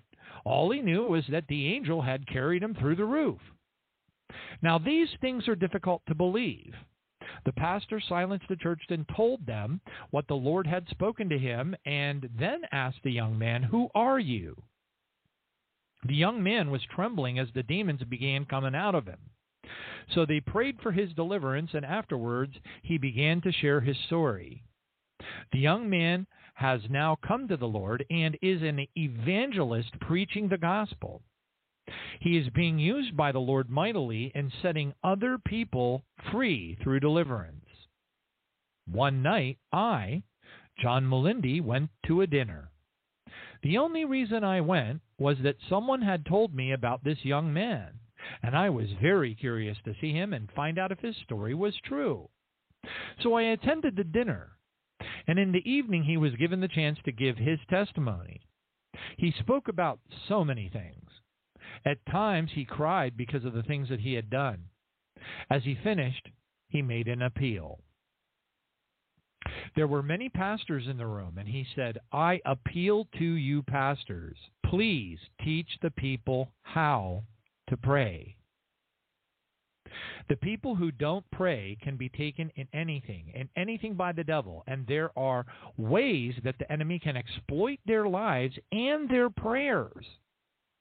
The enemy knows how to exploit the prayers of those who don't know how to pray. Teach the people how to use the spiritual armor that God provides. Then he shared how he led expeditions through the air, the demonic realm. He would go with other satanic agents and many demon spirits. It was as if they were working a shift in the same way that you've got to go to work and work your shift. He had regular times where he was required to go and wage war in the heavenlies, in the spiritual realm. He said that in the spiritual realm, if the land is covered by a blanket of darkness, the blanket is so dense, it is like solid rock. And it covers the whole. By the way, you can commit these things to memory, please, because you can use your prayer tactics against these objects. Okay, understand that. It's very important. All right, so I'm just, like I said, I'm going to expand upon this greatly as we work our way through it. So again, he said in the spiritual realm, the land is covered by a blanket of darkness. The blanket is so dense it looks like solid rock. So remember that there's this dark. It smells really, really bad, folks. I know this because I know a young lady who was taken through that realm by 2 angels, and yeah, the angels hate it. It stinks to high heaven. It's a horrible place, and it's very black, very dark, very demonic. And up above them is this like firmament, like rock, blanket of dense satanic filth. Okay. And it covers, I'm quoting again, and it covers the whole area. The spirits are able to go on top of and below this blanket of rock, and from there influence the events that occur on Earth. Okay? And again, you can find this paper just by typing the name How Satan Stops Our Prayers, Combat in the... If you type Combat in the Heavenly Realm, you'll find it quicker. And if you type PDF, you'll probably find it even quicker.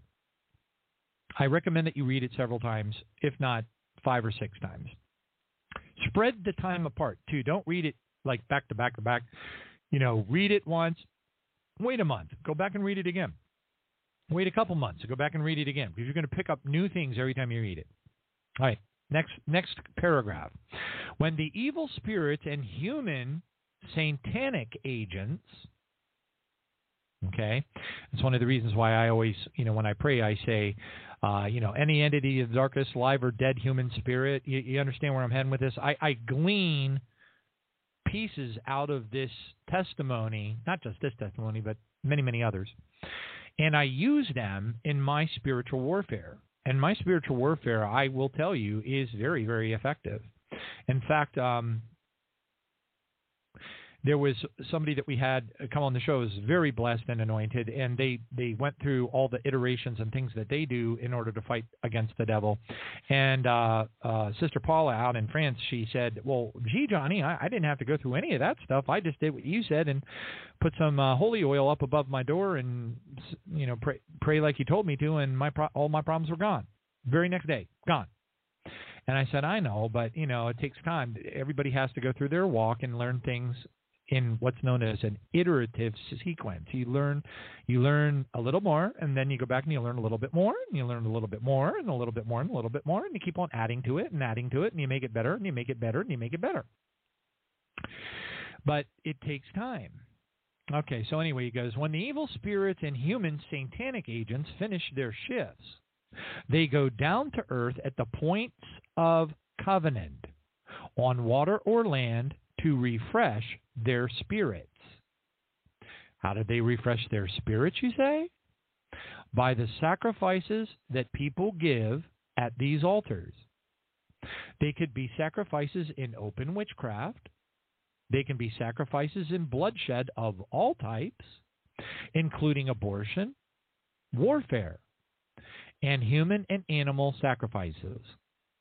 They could be sacrifices of sexual immorality, in which people practice sexual perversions of all kinds of promiscuity.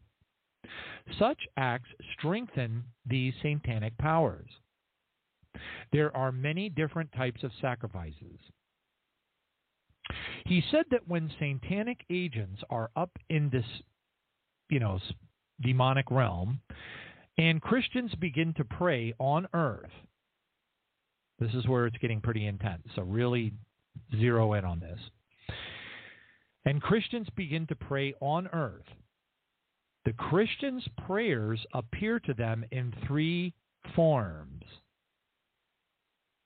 All prayers appear like smoke that is rising toward heaven. That's where the incense metaphor in the Bible comes in. Okay, so when these demons and humans that are operating in this demonic realm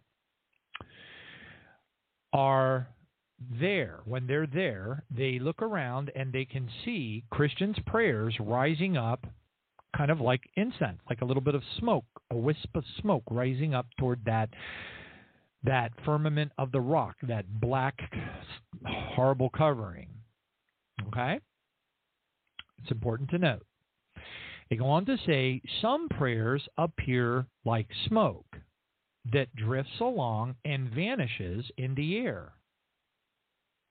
These prayers come from people who have sin in their lives, and they are not willing to deal with it. Their prayers are very weak. They're blown away, and they disappear in the air. And by the way, I will tell you that the only exception to that rule is speaking in tongues. Most Christians, most Pentecostals, most Assembly of God, most tongue-speaking Christians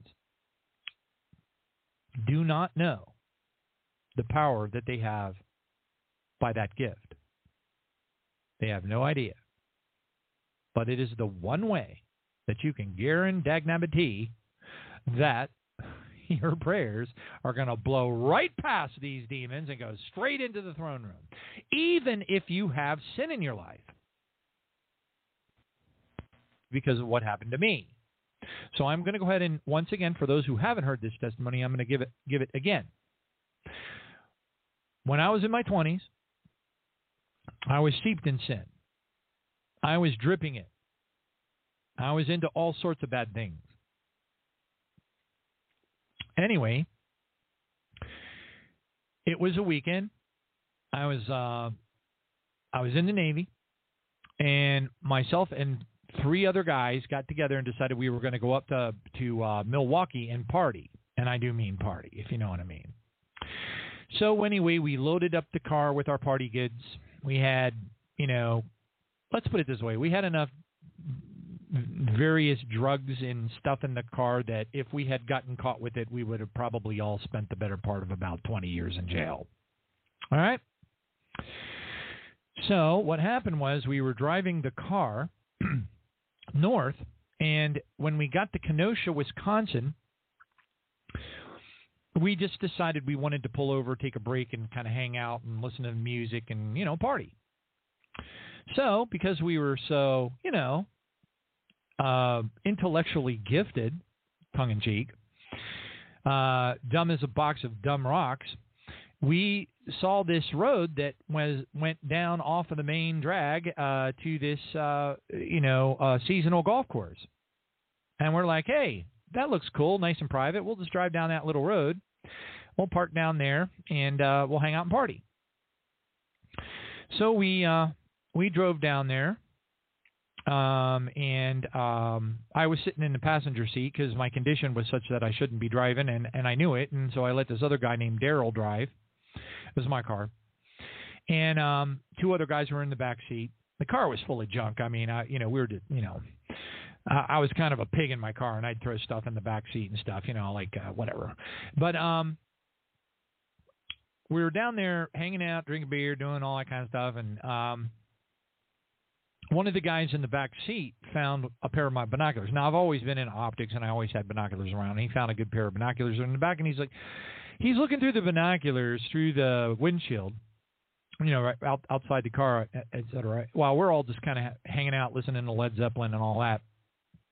And he's sitting in the back of the car, and he's going, guys, there's cops are coming. There's cops coming. And we're like, oh, shut up. No, there's not. And we're a bunch of pranksters, so, of course, we didn't believe him. But at some point, I grabbed the binoculars out of his hands, and I looked, and I go, oh, my gosh, there are cops coming. So, of course, we brilliantly, in our fantastic drug-induced wisdom, decided that we were going to, pretend like the cops didn't see us and drive right past them and leave. Because there's only one small little bitty road in and the same one small little bitty road out. One way in, one way out. So we started the car and started to head up the road to go back to the main drag, even though that we knew that we were going to pass by the cops, because after all, we would be able to just wave at them and say, hi, how you doing? Hopefully you're having nice and fun evenings, officers.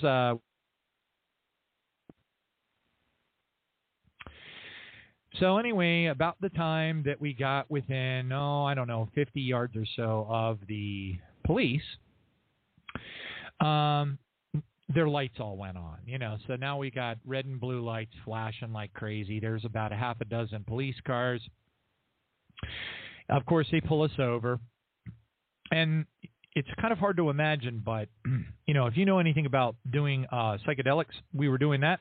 And red and blue lights flashing will really mess with your head. I'll just leave it at that. So the police promptly said, get out of the car. Put your hands on the hood of the car. So we're all, got our hands on the hood of the car. Now, you have to understand, I'd never gotten in trouble for anything. I mean, nothing. When I was a teenager, that when the Hummelstown police would pull me over and steal my, we'll just say, accessories, we knew that they were going to take part in the accessories. But anyway, that's all beside the point. So the situation is dire. The lights are flashing. We got a half a dozen Kenosha police. They had flipped the switch inside their police cruisers, one of them anyway, to pipe the radio through the PA system so that they were able to monitor the radio while they were while they were in the process of searching the car and getting ready to arrest us. So, I'm kind of freaking out for obvious reasons, and I start to speak in tongues. And I mean, I am really speaking in tongues, fervently. And I got my hands on the car, and I'm at Korashiti alaba shanda bakuta sasiti alala bakunda yamasasia shandala bakuta masi. And I'm just praying in tongues, praying in tongues, praying in tongues, praying in tongues, praying in tongues. All of a sudden, over the PA system of one of the police cars, which again, like I said, was playing the radio, the police band radio for the police to monitor, while two policemen were going through the junky back seat of my car. Thank you, Jesus, it was junky. And while I was praying in tongues, all of a sudden I hear something like this. All squad cars respond, for 1059 in progress. All hands kind of a thing, and it was like, and it was like, a big deal. And all of a sudden, all the police, the two that were in the back of the car searching it, and all the rest of them, they all jumped out of the car, and the police officer in charge comes over and says, "It's your lucky day, you punks! Throw all this stuff away, and whatever, behave yourselves or whatever." And then they all jumped in their police cruisers and they drove away. And I'm standing there in the middle of this dark, tiny little road, and blown away by what had just happened, because it was impossible. And then, of course, in my ignorance and not even realizing what had happened, we were like, wow, what a lucky break. And we, got back in the car and headed back up to, Milwaukee. So anyway, but it took me many years of many decades and decades to look back upon that and say to myself, oh my gosh.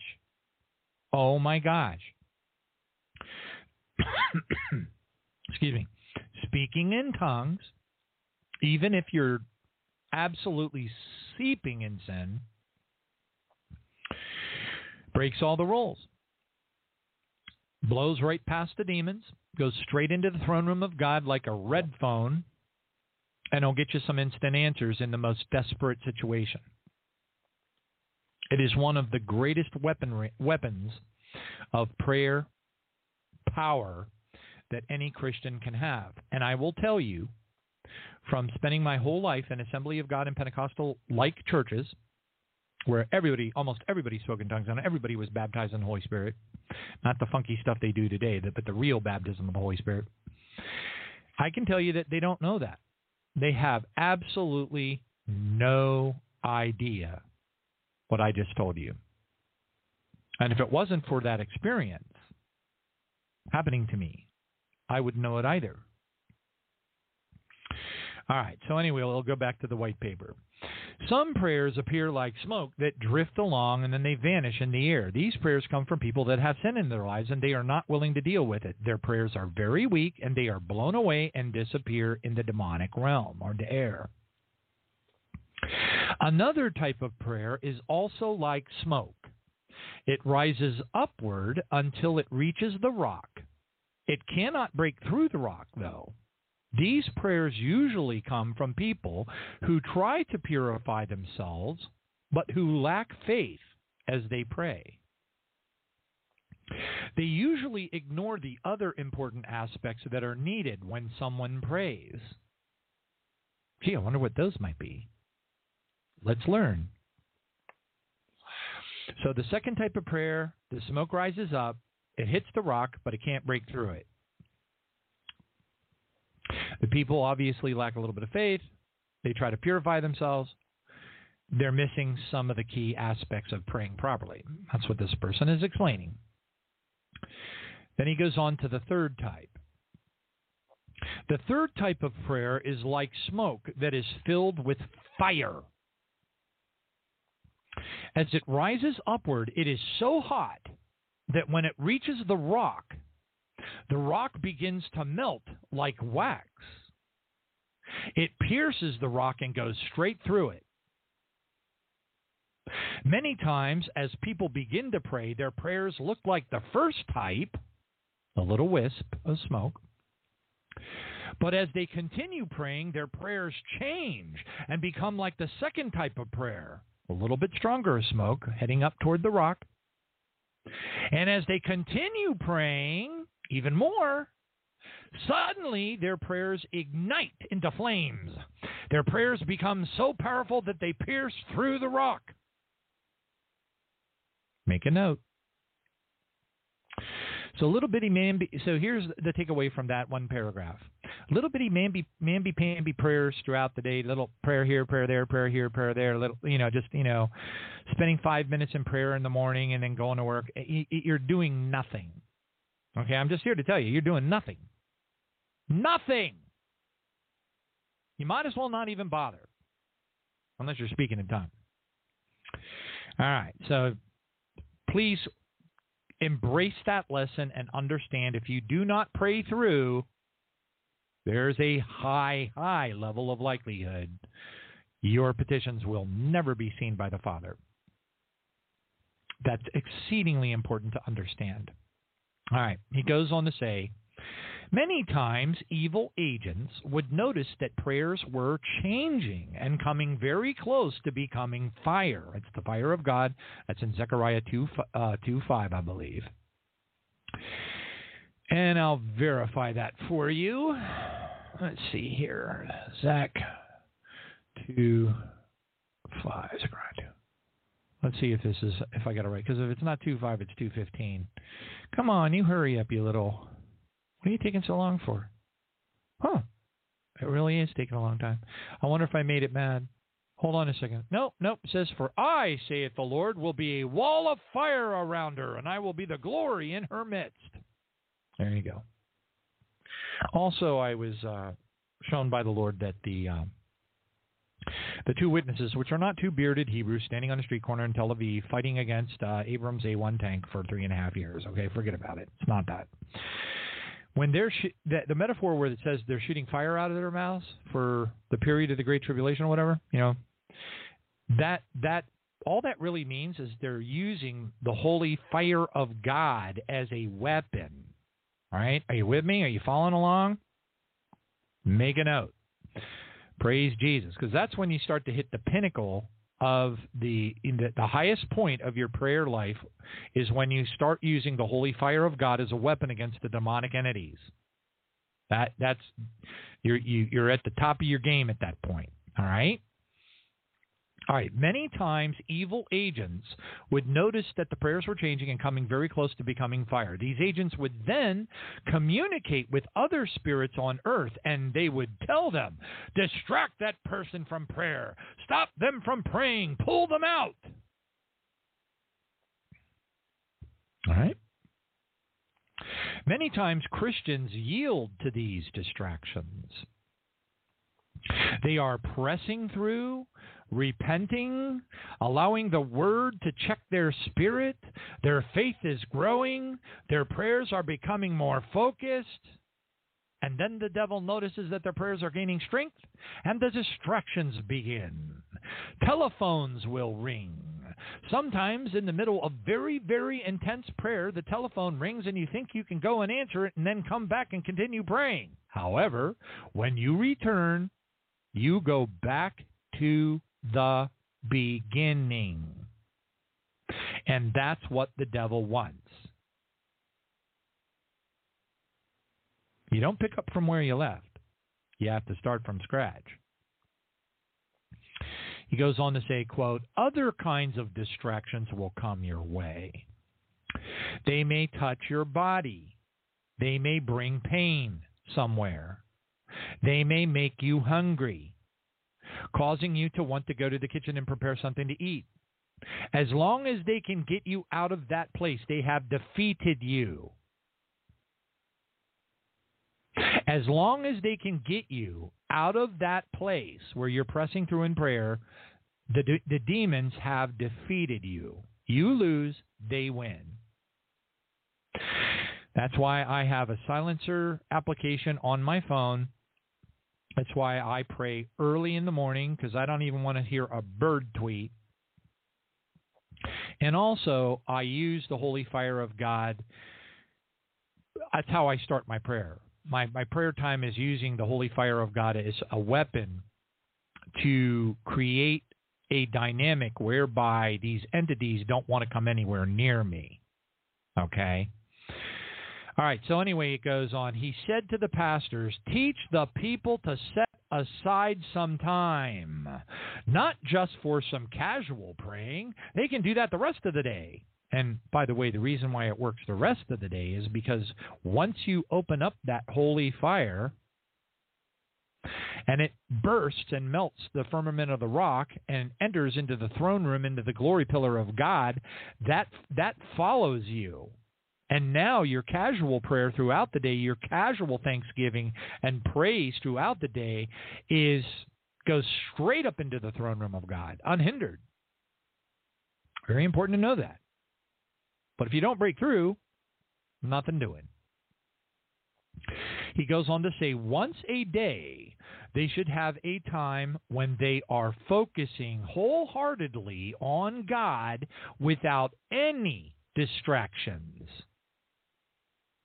Okay? Really important here, folks. Really important. Do you pray? And if you do pray, do you want to have an answer? Do you want the prayers to be effective? I do. Well, guess what? You got your marching orders. He goes on to say, if people persist in this kind of prayer and allow themselves to be inspired in the Spirit and to keep going, something happens in the Spirit. The fire touches the rock and it melts. The man said that when the melting begins, it is so hot that no demon spirit can stand it. No human spirit can stand it. They all flee and they run away. Don't you want that to happen? I do. Oh, I'm brutal too. You know, when the demons said to Jesus, have you come to punish us before our time? I'm like, I tell them straight up, I have come to punish you before your time, because greater things than these will I do, because our Lord Jesus Christ has gone unto the Father. So take that. I hate them. And I mean it. There is one thing we're allowed to hate, and that's the demons and Satan. All right. He goes on to say, there comes an opening in the spiritual realm, the demonic realm. As soon as it appears, all this trouble in prayer stops. The person who is praying on the ground feels like their prayer has suddenly become so smooth, so enjoyable, so powerful and intense. I've discovered that at that moment we normally lose all awareness of time and other things, which is true, actually. That's a time, I love that time. And I deeply, deeply dislike having to, stop and go to work. But can't control that. All right. Next, he goes on to say, not that we become disorderly. God takes care of our time, but it is as if you lay down everything and hook up with God. The man said that when prayers break through, from that moment on, there is no resistance at all. And the person praying can continue as long as he or she wants. There is no resistance to stop them. Now, I don't know about you, but I think that is like hyper cool. Hallelujah. All right, he goes on to say, quote, then he said that after the person finishes praying, The hole that was, that was burned through the firmament of the rock, that hole remains open. He said that when people rise from their place of prayer and move on, the open hole moves along with them. They are no longer operating under the blanket of darkness. They are operating under an open heaven. He said that in that state, the devil cannot do what he wants against them. The presence of the Lord is like a pillar from heaven resting on their lives. They are protected, and there is so much power inside that fire pillar that as they move around, the presence touches other people as well. It discerns what the enemy has done in other people. And as they talk to people who are standing with them, they too come inside the pillar. As long as they stay inside the pillar, all the bondages placed on them by the enemy weaken. So, when people who have experienced this spiritual breakthrough share Jesus Christ with sinners, the sinner's resistance is very low. It is very easy to bring them through to salvation. When they pray for the sick or pray about other things, the presence that is with them makes all the difference. The man said that the devil hates such people. And I can testify to you that that is a fact. As they say, that's the fact, Jack. Hallelujah.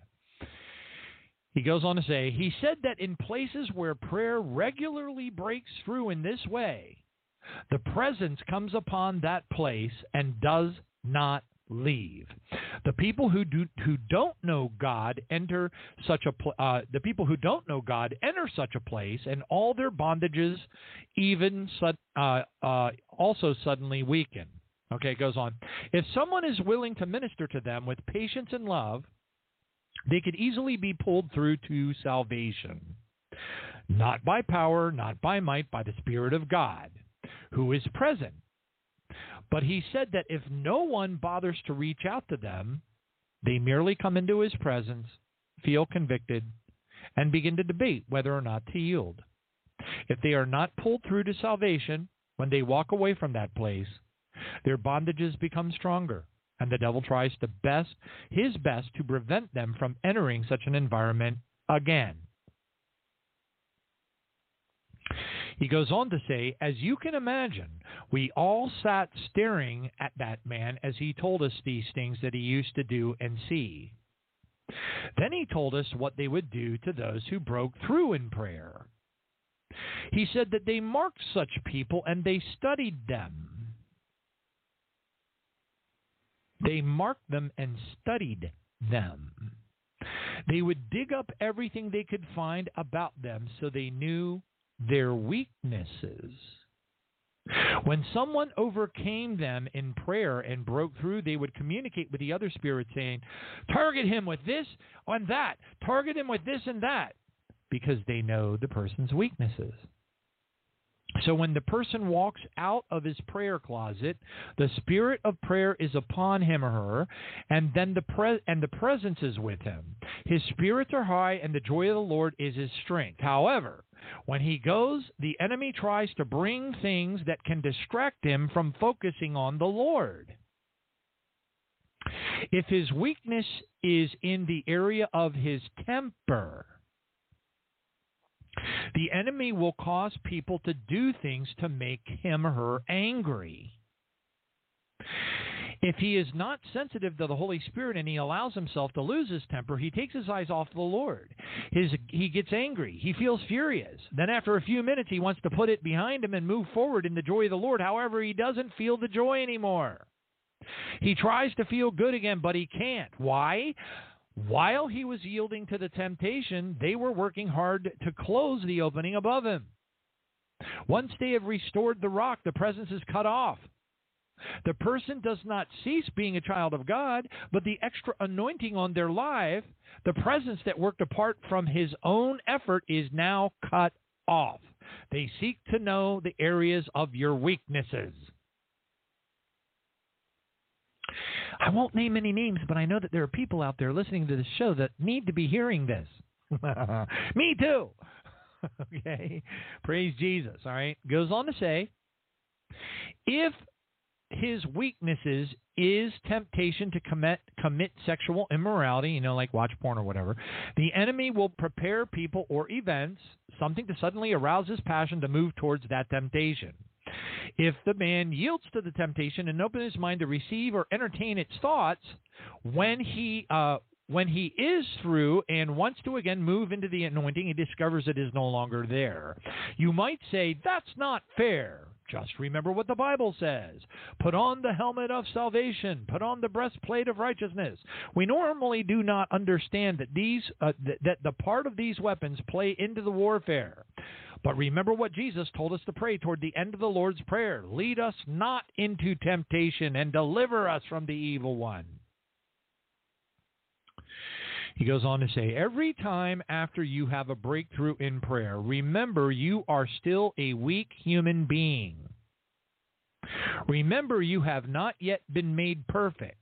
Say to the Lord, quote, Lord, I've enjoyed this time of prayer, but as I walk out into the world, lead me not into temptation. Don't allow me to walk into the devil's trap. I know the enemy is setting a trap out there. I don't know what form it is going to take. I know that I am still weak in certain areas. Given the right circumstances, I will yield to the temptation. Protect me, Lord. When you see me turning the corner where the trap has been set, cause me to turn the other way. Intervene, O Lord. Don't let me move in only my own strength and ability. Deliver me from the evil one. This is the recommendation of how this guy thinks, is a good way to pray. Now, I don't do that because I do other things instead. Praise God. And I'll share those with you soon. Anyway, it goes on. And you can adopt your own style. I mean, just think of it as like, I don't know, freestyle, I mean, martial arts I know has got a lot of demonic things associated, but you can think of it as kind of like freestyle martial arts where you're like, you use a little bit of jiu-jitsu, you use a little bit of karate, you use a little bit of this, you use a little bit of that, you mix it all together, and you'll find what works the best for you. I will share with you what I do, which I also use on the prayer vigil regularly, and that's cool, and you can adopt it if you want to. I recommend it you do, but that's only because I have seen how well it works firsthand. Okay? But anyway, he goes on to say, God is able to do it. He is able. That is why things happen sometimes. All you need to say is, thank you, Jesus. That is why the Apostle Paul wrote in the book in 1 Thessalonians, thank God in everything, for that is the will of God in Christ for you. Amen. Some things are not good. They are painful, and we wonder why God allows them. But if we only knew what He is saving us from, we would thank Him. We have learned to trust the Lord. We thank Him in everything. He goes on and says, Beloved, I do not know if I should go deeper because I don't want to start something I cannot finish. But let me just try to go on one step further. The man said that when prayer breaks through like that, the answer will always come. He said he did not know of a single case in which prayer broke through and the answer did not come. Now, granted, of course, he didn't say it was immediate. He said that the answer always came, but in most cases, it never reached the person who asked for it. Why? The battle in the spiritual realm is why. He said that after they succeeded in cutting off the open heaven and restoring the rock, the demons would watch the person and wait because they knew the answer would definitely come, just like the answer that was being brought by the angel to give to Daniel when the Prince of Persia started to fight him, the angel. Okay? He goes on to say, then the man said something that really shook my faith. He said, it was because of what he shared next that I fasted for 10 days asking the Lord, is this true? Can you prove it to me? The man said that every Christian has an angel who serves them.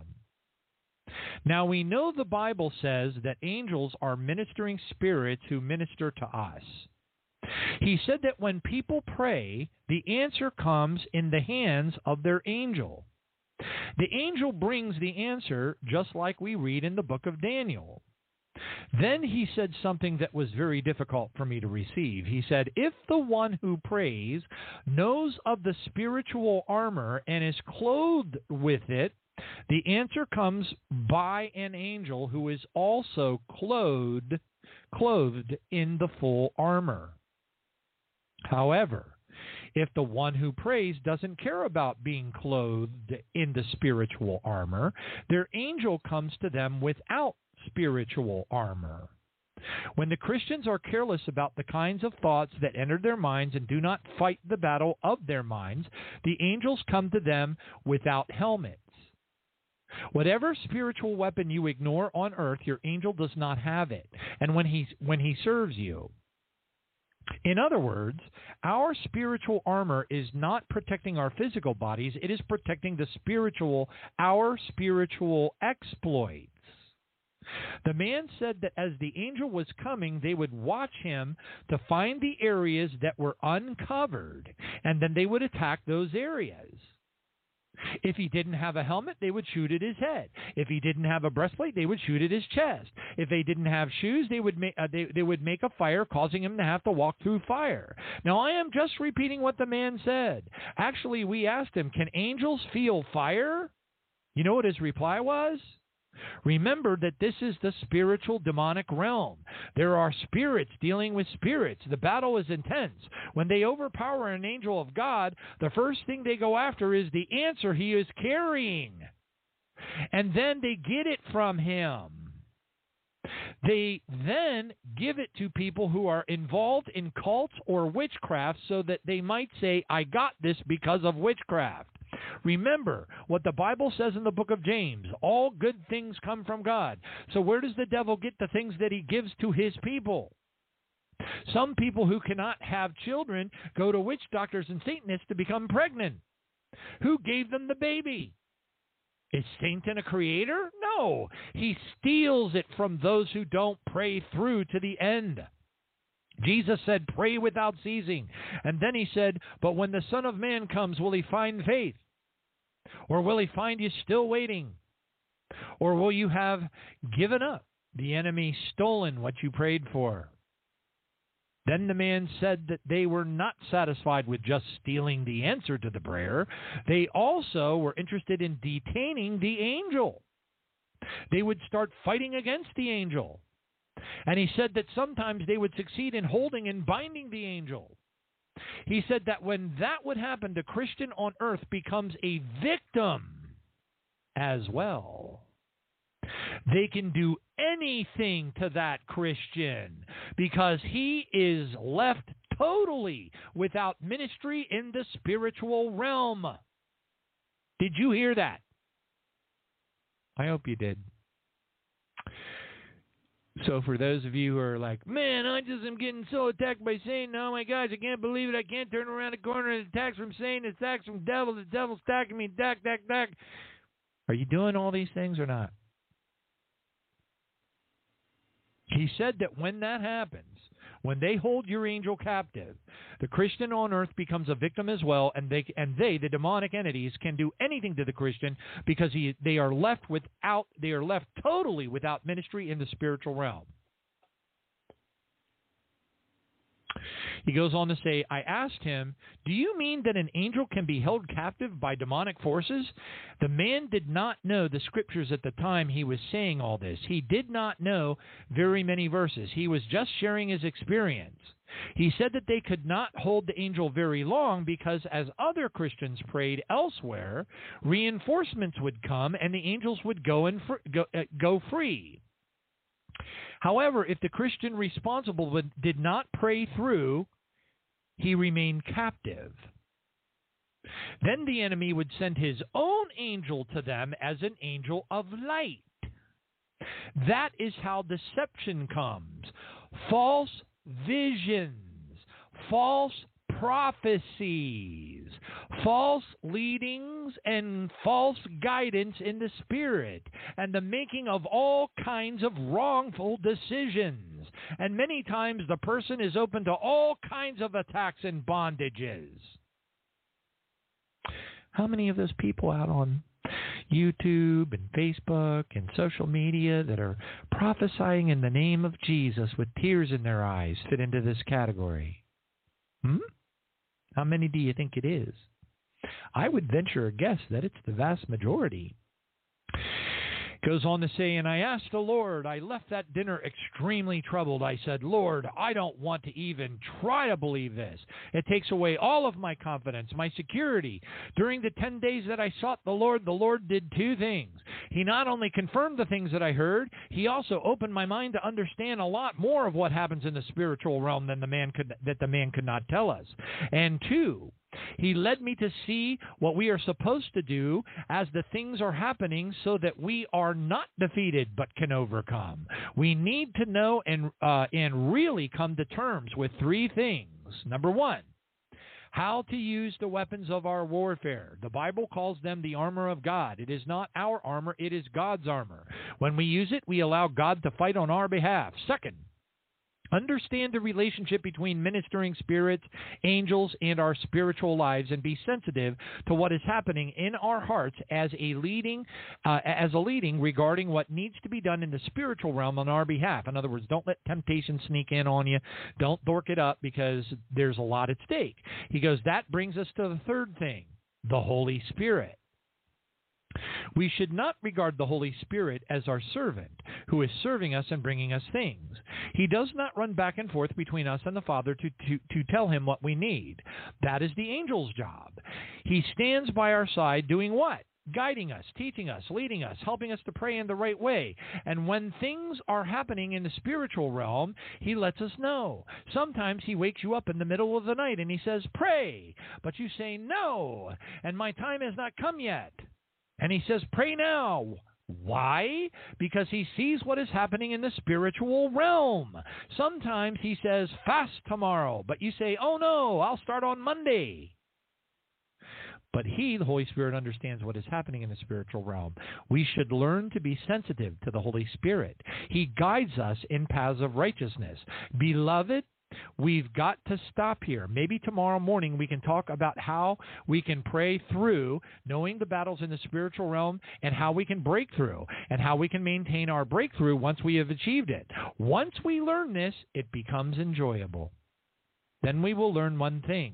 The battle is not ours. The battle is the Lord's. Hallelujah.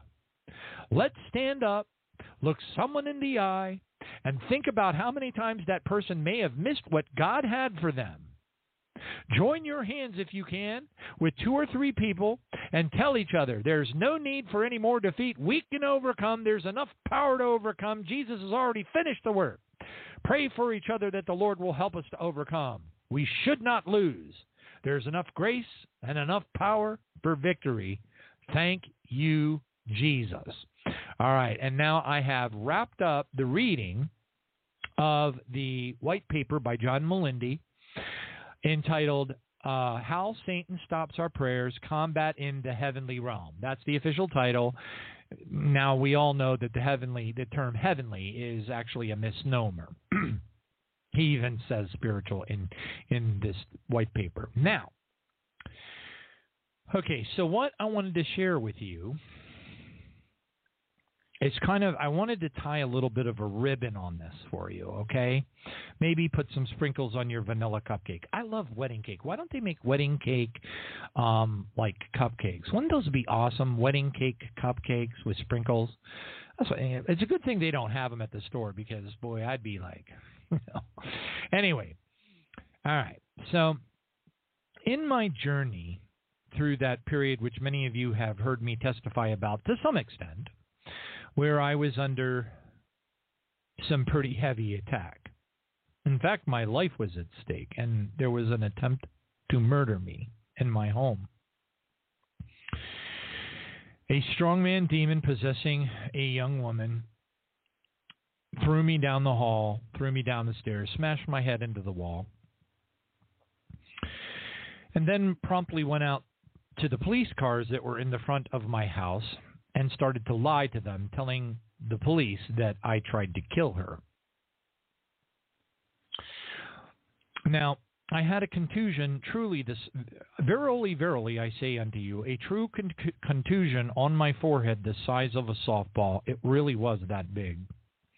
It was all yellow and really icky looking in the center and then had purple around the outside. I was dripping blood all over my face. The entity tried to scratch my eyes out and rip my face up, and it was trying to kill me. But by a miracle of God, now I was completely caught off guard and didn't see it coming, which, of course, is a very bad place to be when something like that happens. Now, I was somehow, the entity bit my, I type for a living, and the entity bit my finger, one of my typing fingers, and almost completely in half. And all the articles I read on the internet said that that type of nerve damage is normally don't look.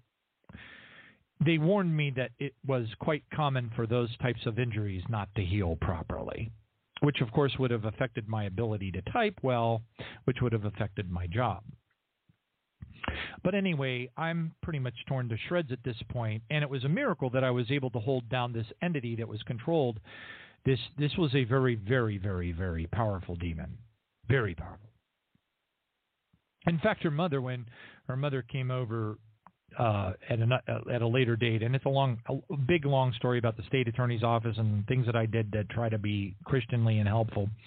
But anyway, I won't go into all those details, but even her mother had said to me at one point, "Did she have supernatural strength?" I laughed, and I'm like, "Oh, yeah." But her mom didn't really believe in demons. I don't know. I can't even understand that kind of stuff. But anyway, whatever. So when I had finally walked out of the house, the sheriff in charge, there were approximately 4 police cars in the front of the house.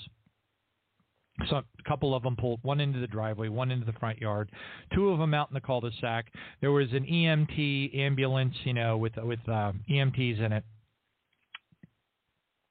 When I walked out of the house, the police officer in charge took one look at me, turned over to her, and said, "Put the cuffs on her." And the police turned her around, they cuffed her, and they threw her in the back of the police car. And then, of course, they brought me the paperwork that I had to sit there and fill out while I was bleeding all over the place to make my official statement, which I did. So anyway, the reason why I bring that up is that started a journey for me that I could never have predicted or anticipated. The journey was pretty bad. It wasn't much longer. It was as a matter of fact, once Satan gets a foothold on you, particularly with that type of an attack, through a person who is satanically ritually abused and had dissociative identity disorder, and extremely powerful demons ritually injected into them with altars. They can be programmed to be killers, mass murderers, shooters, mind control slaves. And that's what this person was programmed to do, and this person was sent to kill me. So evidently I was upsetting Satan pretty bad. Anyway, so, and then about 4 or 5 months later, an individual who I trusted because of relationships that I had with people was recommended to me to help me fix up my house. I had things that I needed to do. My electric bills were breaking past $500 every month. That was insane. And I needed to fix it. I will cut to the punchline. So just a short few months after the attempted murder event, this person who I trusted from another person who was a friend in Christ essentially stole $30,000 from me. It was a very, very traumatic event to go through. I won't go into all the details, but I assure you it was exceedingly traumatic. I still pray for this person to this day. This person left a lot of destruction behind them, but it's my job to pray for them. So after having gone through those two events back to back, I tell this to my sisters. I give them this, at least part of the testimony, and they literally their mouths just drop open. They're like, "How can anybody go through all that and still survive? How can you be intact?" And the truth of the matter is that if it wasn't for my prayer methods, which grew, and you might say, "Well, what do you mean they grew?" Well, I'll tell you what I mean. So, because I was very fortunate and blessed to have been doing the radio show for thousands of shows, and we had brought on folks like Doug Riggs, we had brought on, Dr. Preston Bailey, we had brought on Danny Duval, some of the best satanic ritual abuse specialists in the world, and I knew these people. I knew intimately how satanic ritual abuse worked. I knew unbelievably high level of ultra advanced details of all. I just knew how it all worked. So I also knew that behind every SRA-DID victim, particularly those who are programmed for the purpose of killing, stuff like that, they have their own witch covens that control them. Okay? And there are witch covens everywhere. I mean, there's as many witch covens out there as there are churches, okay? But anyway, there's so many things I could tell you that are so ultra creepy, but I'll spare you. But anyway, I realized that I was in a jam because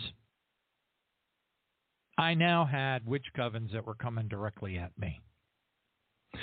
And because I specialized quite a bit in spiritual warfare and SRA-DID, I knew exactly where I stood. And it wasn't a good place, but I knew where I stood. I knew what was going to happen. I had already by that time read He Came to Set the Captives Free by Rebecca M. Brown, M.D. I had read the book approximately 4 or 5 times by that time. Now, I remember when I first read that book, which, by the way, is if you haven't read it, you need to read it, get it now, and read it now as soon as you can. Because if you don't, you are clueless, and you are at a great disadvantage, I assure you. The first time I read the book, when Elaine and Rebecca had come up against a witch coven directly, the witch coven was attacking them very heavily. And I thought to myself, because of my Pentecostal Assembly of God upbringing, well, that can't be. Surely that can't be. Because I was taught that if they just say, in the name of Jesus, I command you to get out of here, in the name of Jesus Christ, and they rebuke them and cast them out, that was the end of the game. That's all they needed to do. That's what I was taught, and that's what I believed. So as I was reading the book, He Came to Set the Captives Free by Rebecca M. Brown, M.D., that we almost got on the radio show, but then she passed away and went to heaven. God bless her sweetheart. Then I knew, because there's a very big difference between fighting with demons directly and fighting with a witch coven. When a human being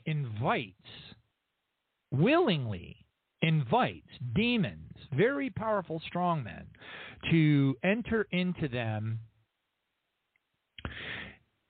spiritual warfare takes on a whole nother world. Because these are humans that have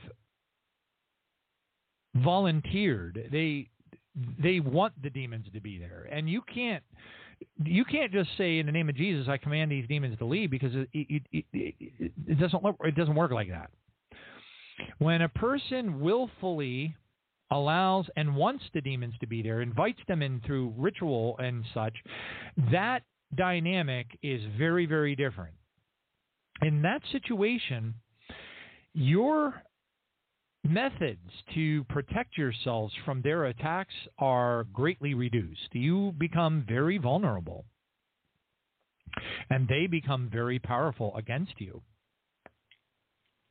Well, I knew these things because of the blessing of the radio show and the people that I've had so much, I've had long multi-hour conversations with Danny Duvall in person, on the phone. Same thing with, all these guys. Praise God. And I learned a lot. So I knew what I was up against, and I knew I was vulnerable, and I knew, because bad things kept happening. I was under attack. I knew I was, and I knew it was coming from witch covens, because witch covens control the SRA DID murderers, the programmed entities, the program people that the people that they program for different purposes, and they're the ones that trigger them. They're the ones that make the call. They're the ones that, Lucifer, Satan goes into their witch coven meetings, and he says, I want that Johnny Baptist guy, I want him dead. And then they go to their mind control slaves, their SRADID, and then they send them on their mission. But they communicate with an altar, and the altar has extremely powerful demons inside. Powerful enough to throw a 300-plus pound man down the hall, smash his head into the drywall, and rip his flesh up so bad that when I walked out on the porch, like I said, that police officer, with absolutely less than a nanosecond of hesitation, turned and said, "Arrest her." Now, since I knew that I just knew the modus operandi. I know how they operate. Well, I knew that I had a witch coven behind that individual that was looking to kill me. Okay? So I thought to myself, okay, I'm going to have to step this game up a lot. Okay? Now, knowing what I knew gave me a lot of advantages. So I went and searched on the internet. I knew about this ministry that's located in South Africa. And let me tell you something. If you want to meet a witch doctor, that's where you want to go. As a matter of fact, there was this one lady, her name was Naomi, and she used to write me emails all the time. She would talk to me all the time, almost every single show, especially after the prayer vigil. And Naomi lived, I think it was Johannesburg in South Africa. And Naomi told me she had a witch doctor, a Satanist, living in the apartment above her apartment. And she said that when she would play the prayer vigil, she'd turn it up loud, and she could hear the Satanist in the apartment upstairs running back and forth in his apartment, screaming at the top of his lungs, "I'm on fire! I'm on fire!" And that wasn't the only testimony I've received like that regarding the prayer vigil. So anyway, I knew I was up against a pretty darn tough situation. And I knew that they wanted me to be dead. Okay? So I knew I had to step my game up to a whole nother level. So I did some searching, went out to Canaan Ministries in South Africa, which is one of the most well-known and skilled satanic ritual abuse deliverance ministries in the world, spelled K-A-N-A-A-N, something like that. And they have out on the internet, they have posted publicly now. I don't know what they're, if they're still there or anything, because this is, years and years ago. But they had it was called like a prayer. it was like a satanic ritual abuse prayer manual. And I said, oh, I need to take a look at that. So I downloaded it and printed it out, and I would sit on my prayer chair in my bedroom where I have it, and it's just a recliner beside my bed, and but it is my prayer chair, and it's where I get on my knees and anoint myself with oil, and I take it very seriously. In the morning time, I will usually be up by about 4 o'clock a.m. I'll spend some time ministering to people over email and messengers for a while. And then I will, take my shower and all that kind of things, and vitamins and all that. And then I go into prayer. When I go into prayer, what I do is, and I'm just sharing this with you. I'm not saying, I'm just sharing it with you. It's a testimony. I have an area set up on my bureau. I have, it's just a long dresser with a mirror on the top. And I have a section of it set up, and it has my golden bowl of forgiveness that the Lord gave me. That's a whole other testimony. It's all grapes and everything, and it's awesome.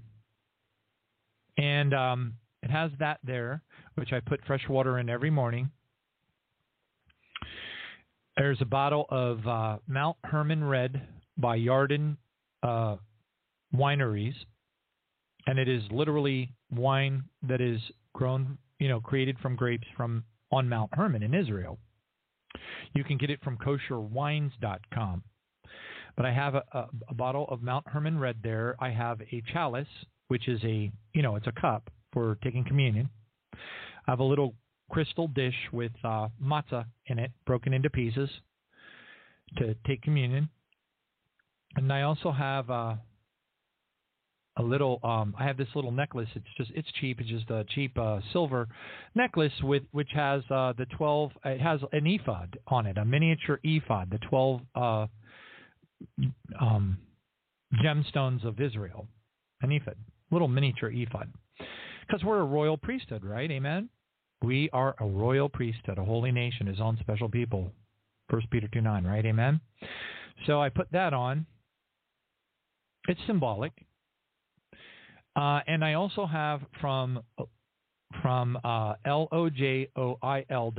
That's Lion of Judah OIL. LOJOIL.com. LionofJudahOil.com. That's Lindy Pierce. We've had her on the show. And you can get her to fill a bottle up with, you basically select that you don't want any scent on the oil, and then you got to email her and tell her that you want her to please make you some Behind the Veil, which is basically the Exodus blend oil that is all-powerful. Right out of Exodus. And it's what the priest used, it's the real deal. She mixes it to the biblical proportions and such. Now, I don't anoint myself directly with it because it'll burn you. It's just a lot of. But anyway, but I anoint all the vessels like the priest did in the tabernacles, the Levitical priesthood. And I say, in the name of the Father and the Son and the Holy Spirit, and then I touch the Mount Hermon bottle of wine, the chalice. I touch the crystal candy dish that has the broken matzah pieces in it. I touch I anoint the ephod necklace, and then I get some more of the Exodus blend holy oil on my finger, and I dip it into the fresh water inside the golden bowl of forgiveness. And I pray in the name of Jesus, Father God, I consecrate these vessels, and I consecrate this water to your holiness in Jesus' name. And then I take communion, and I basically let Jesus talk to me. So I say the words, but Jesus is standing in front of me, and he says it to me. So it's a very intimate thing, and I usually cry during it. And then I pray for 2 continents. This morning, for example, I prayed over Oceania, which is Papua New Guinea, Australia, Tasmania, Solomon Islands, Indonesia, etc. And then I prayed for Asia. I asked, and I do this on the prayer vigil all the time because it's very, very powerful. And all of it is backed up by Scripture, and I use a lot of Scripture to back everything up. But I do that in the early morning, and then right after that, I blow out the little candle that I light, and then I put down a pillow on the floor because I'm old, and I kneel down on the pillow, and I have another pillow that I put on the seat of the prayer chair, and I anoint myself with some other holy oil, in the name of the Father and the Son and the Holy Spirit, and then I go into very intense prayer. Now, these are things that I learned over a long period of time. So when I downloaded the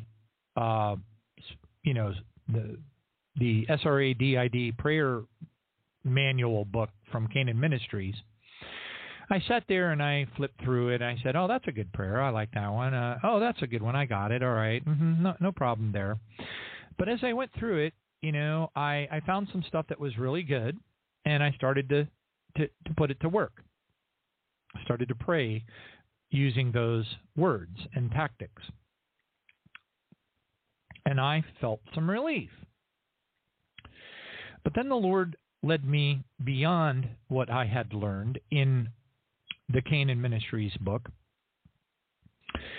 And over time, with lots of confirmations from the Lord, things that people would say very mysteriously out of the clear blue sky. And I was like, okay, this is obviously God speaking to me. But anyway,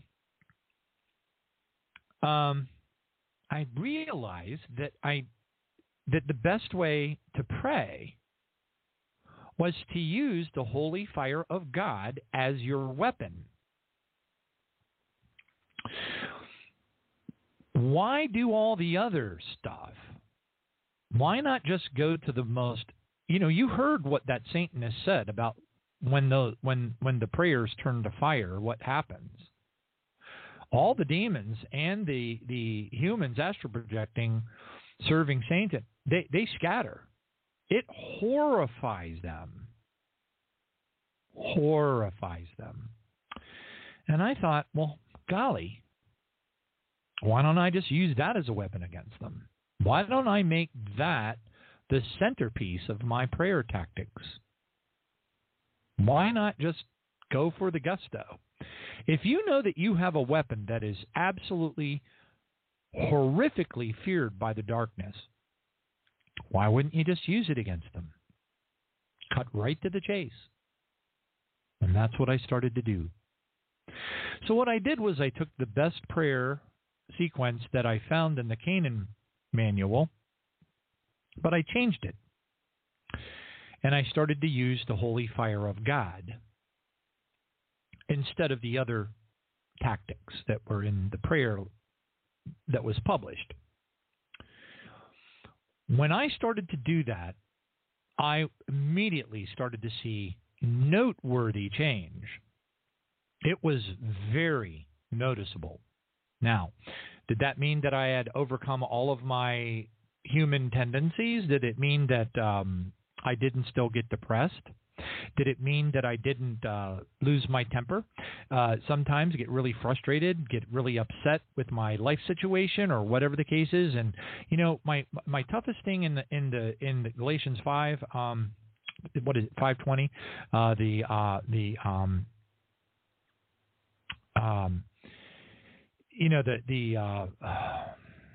These things. It's the. Let me pull it up. I'll just go ahead and read it. Hopefully my thing won't lock up on me. So it's Galatians 5:20. There we go. Coming right up, hopefully. I don't know why for as fast as this computer is, it sure does take its sweet old time to go to the verse. I'm going to have to look into that. But anyway, it's the fruits of the Spirit. The fruits of the Spirit, I'm going to just do it from memory because it's taken too long. The fruits of the Spirit are love, joy, peace, long-suffering, which is incredible patience, gentleness, kindness, faithfulness, goodness, and self-control.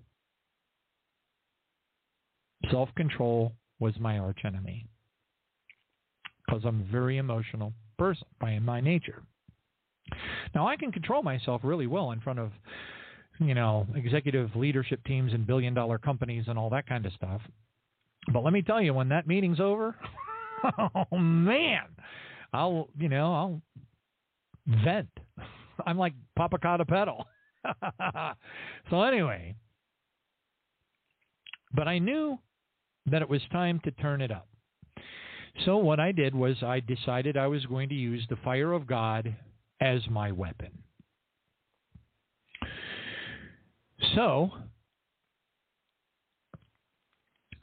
knowing what I knew from reading the Canaan Manual and all the other experiences that I had, I changed my prayer tactic to once again use the holy fire of God as my primary weapon, and I start out.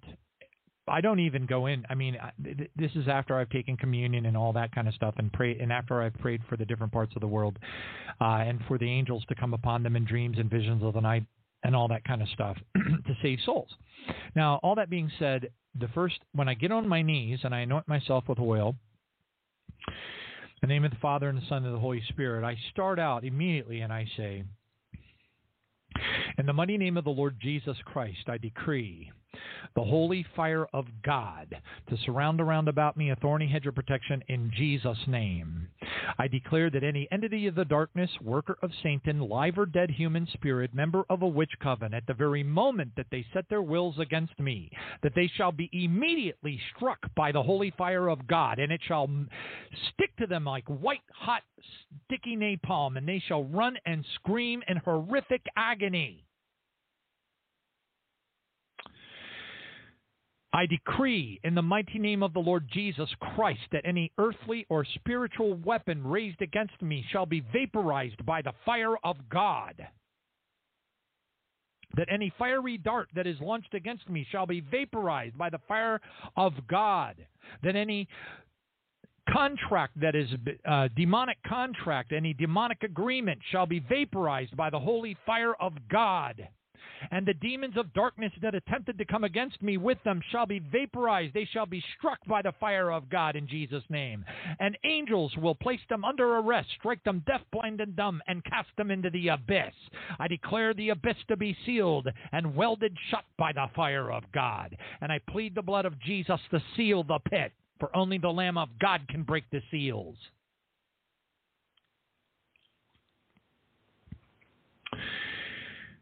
When I started praying like that, it all stopped. It was like all these entities that were obviously coming against me, all this stuff I was going through, it just stopped. And I knew how effective it was.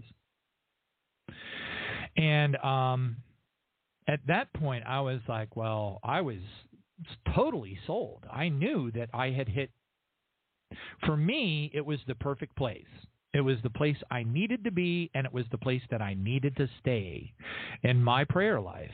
Again, it didn't make me perfect. It didn't make me not get upset, with situations at work and all that other stuff. It didn't prevent me from getting depressed because things would get really, really bad at work.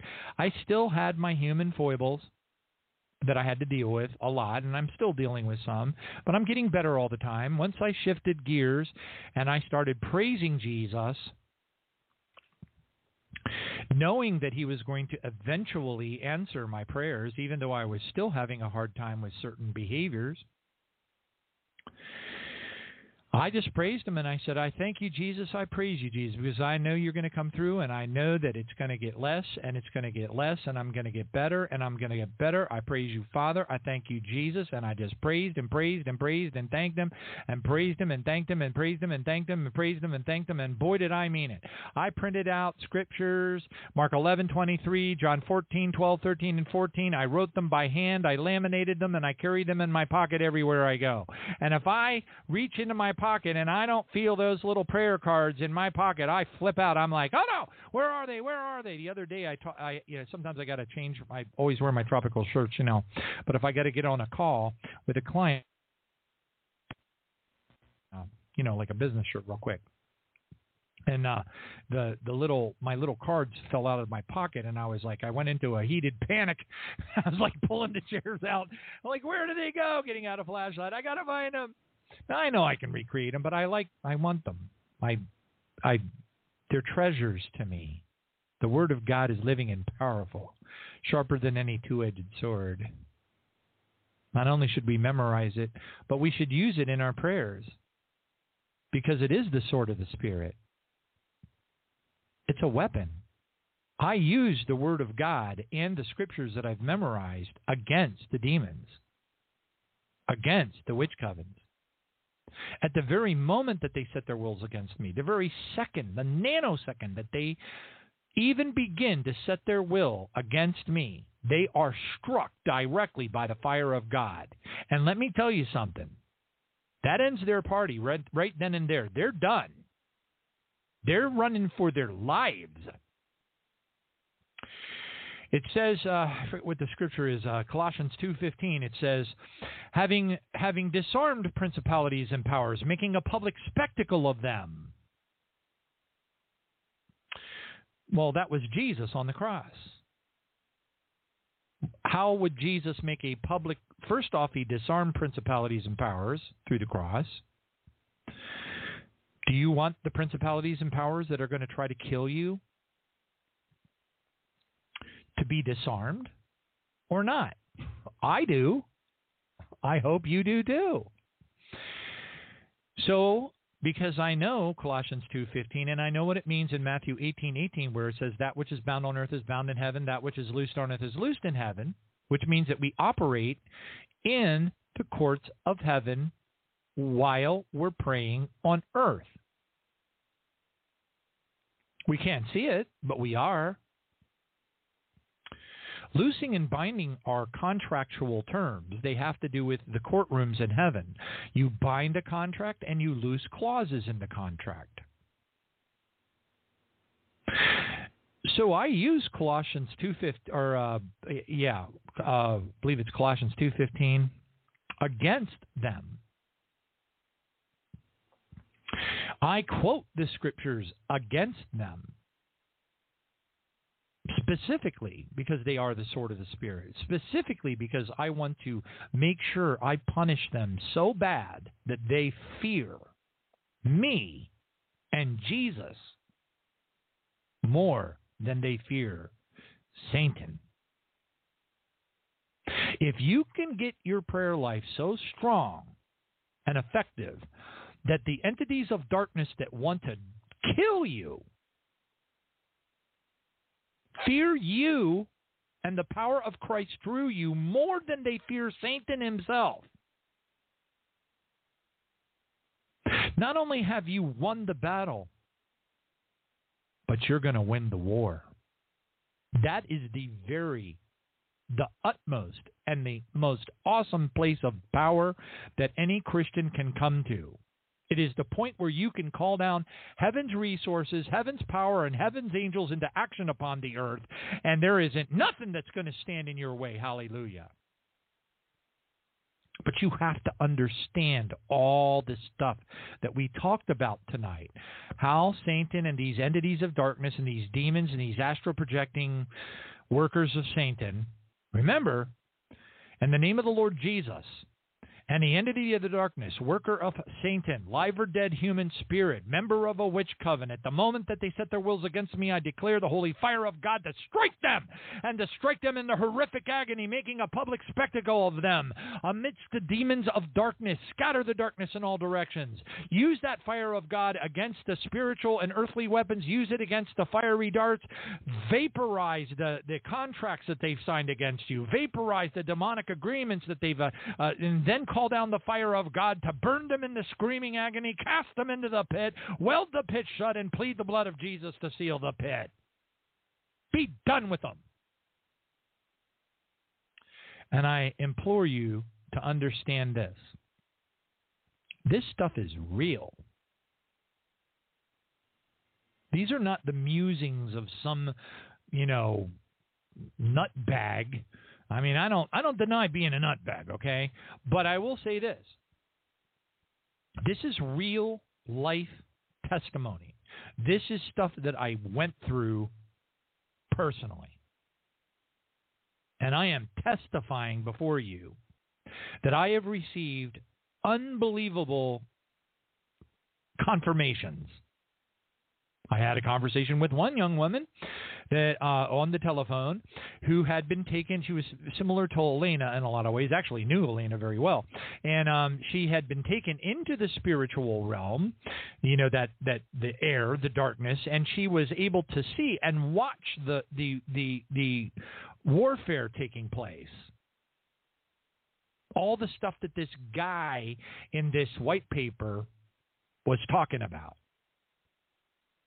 And she told me, she goes, oh, yeah, no, I know you're right. I've seen it. I was there. So I know that I know that I know that I know. And when, by the way, just so you're aware of this, a lot of people aren't. When you pray like this, or like, we've been talking about tonight, when you pray like that out of faith, your weaponry in the spiritual demonic realm is hundreds of times more powerful than any of the other weaponry that is used there. Because you're doing it out of faith, it is God's will that your weaponry be many times more powerful than the demons, the astral projecting workers of Satan. So your weaponry is way more powerful than theirs is. And they are horrified. I want those demons to scream in agony. I want them to be so horrifically scared to set their will against me that they don't even, they're just like, no, forget it, not that guy, forget it, leave him alone. And that is we'll just call it a kind of like a short version of a testimony that if I had given you all of the details, would have taken me another 3 hours. So that's the super short version of a very true, detailed, and powerful testimony, along with this white paper and along with my own personal journey and where the Lord brought me to in how to pray so that these entities would leave me alone. Because I'm going to punish them, and they know it, and I won't quit. And by the way, you're going to earn some Purple Hearts and a couple of silver stars on the way, because they don't like you when you know this stuff. But you're protected as long as you don't let your guard down. Praise his name. Anyway, thank you all for joining us tonight. How Satan Stops Our Prayers, Combat in the Spiritual Realm. Hallelujah. Thank you, Jesus. Get yourself a copy of the paper. It's out on the internet. Type How Satan Stops Our Prayers, Combat in the Heavenly Realm. Type the word or the letters PDF. Hit enter, and you will find it out there. Highly recommend that you read it more than once. I highly recommend that you put these things into practice in your life. You will change your life, and you will bring enemy that is attacking you, your loved ones, and all aspects of your life 24/7, whether you see it or not. Hallelujah. Take the victory and the power that Jesus Christ gave you through his blood and use it against the enemy and make them regret what they try to do to you, because they're trying to kill you every single day of your life, whether you see it or not. Hallelujah. Praise God. Thank you all for joining us tonight. Tonight is Wednesday, September the 14th on the East Coast of the United States of Babylon the Great. We'll see you at the prayer vigil at 7 p.m. this Friday, Lord willing. God bless you all.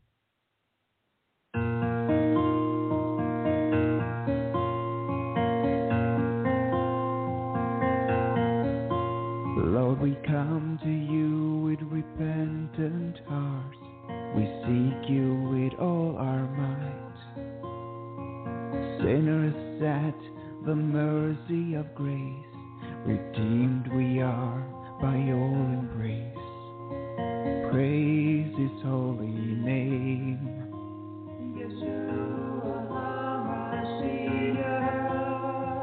Praise the King of Kings.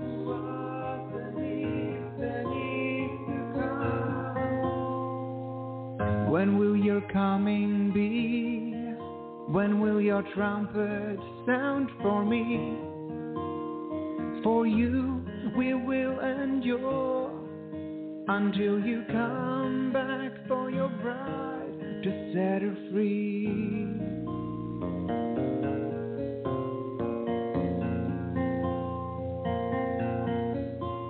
Write our names in your book of life. We are cleansed through your holy sacrifice as we lift your name on high. Renew our mind, renew our soul, remove the scars from our past and deem us righteous. We rebuke all deceptive lies. I shall lift my obedient children to the clouds, for they shall see my glory.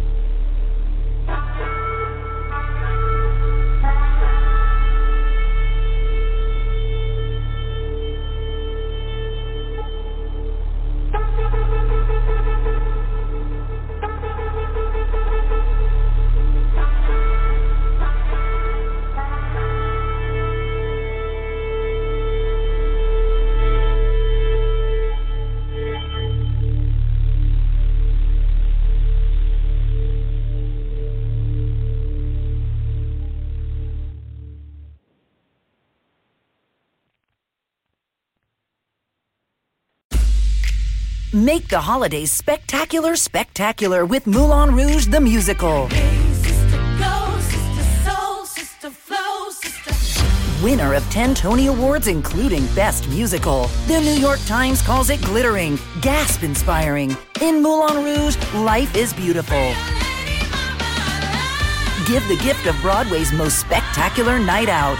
Book now at MoulinRougeMusical.com.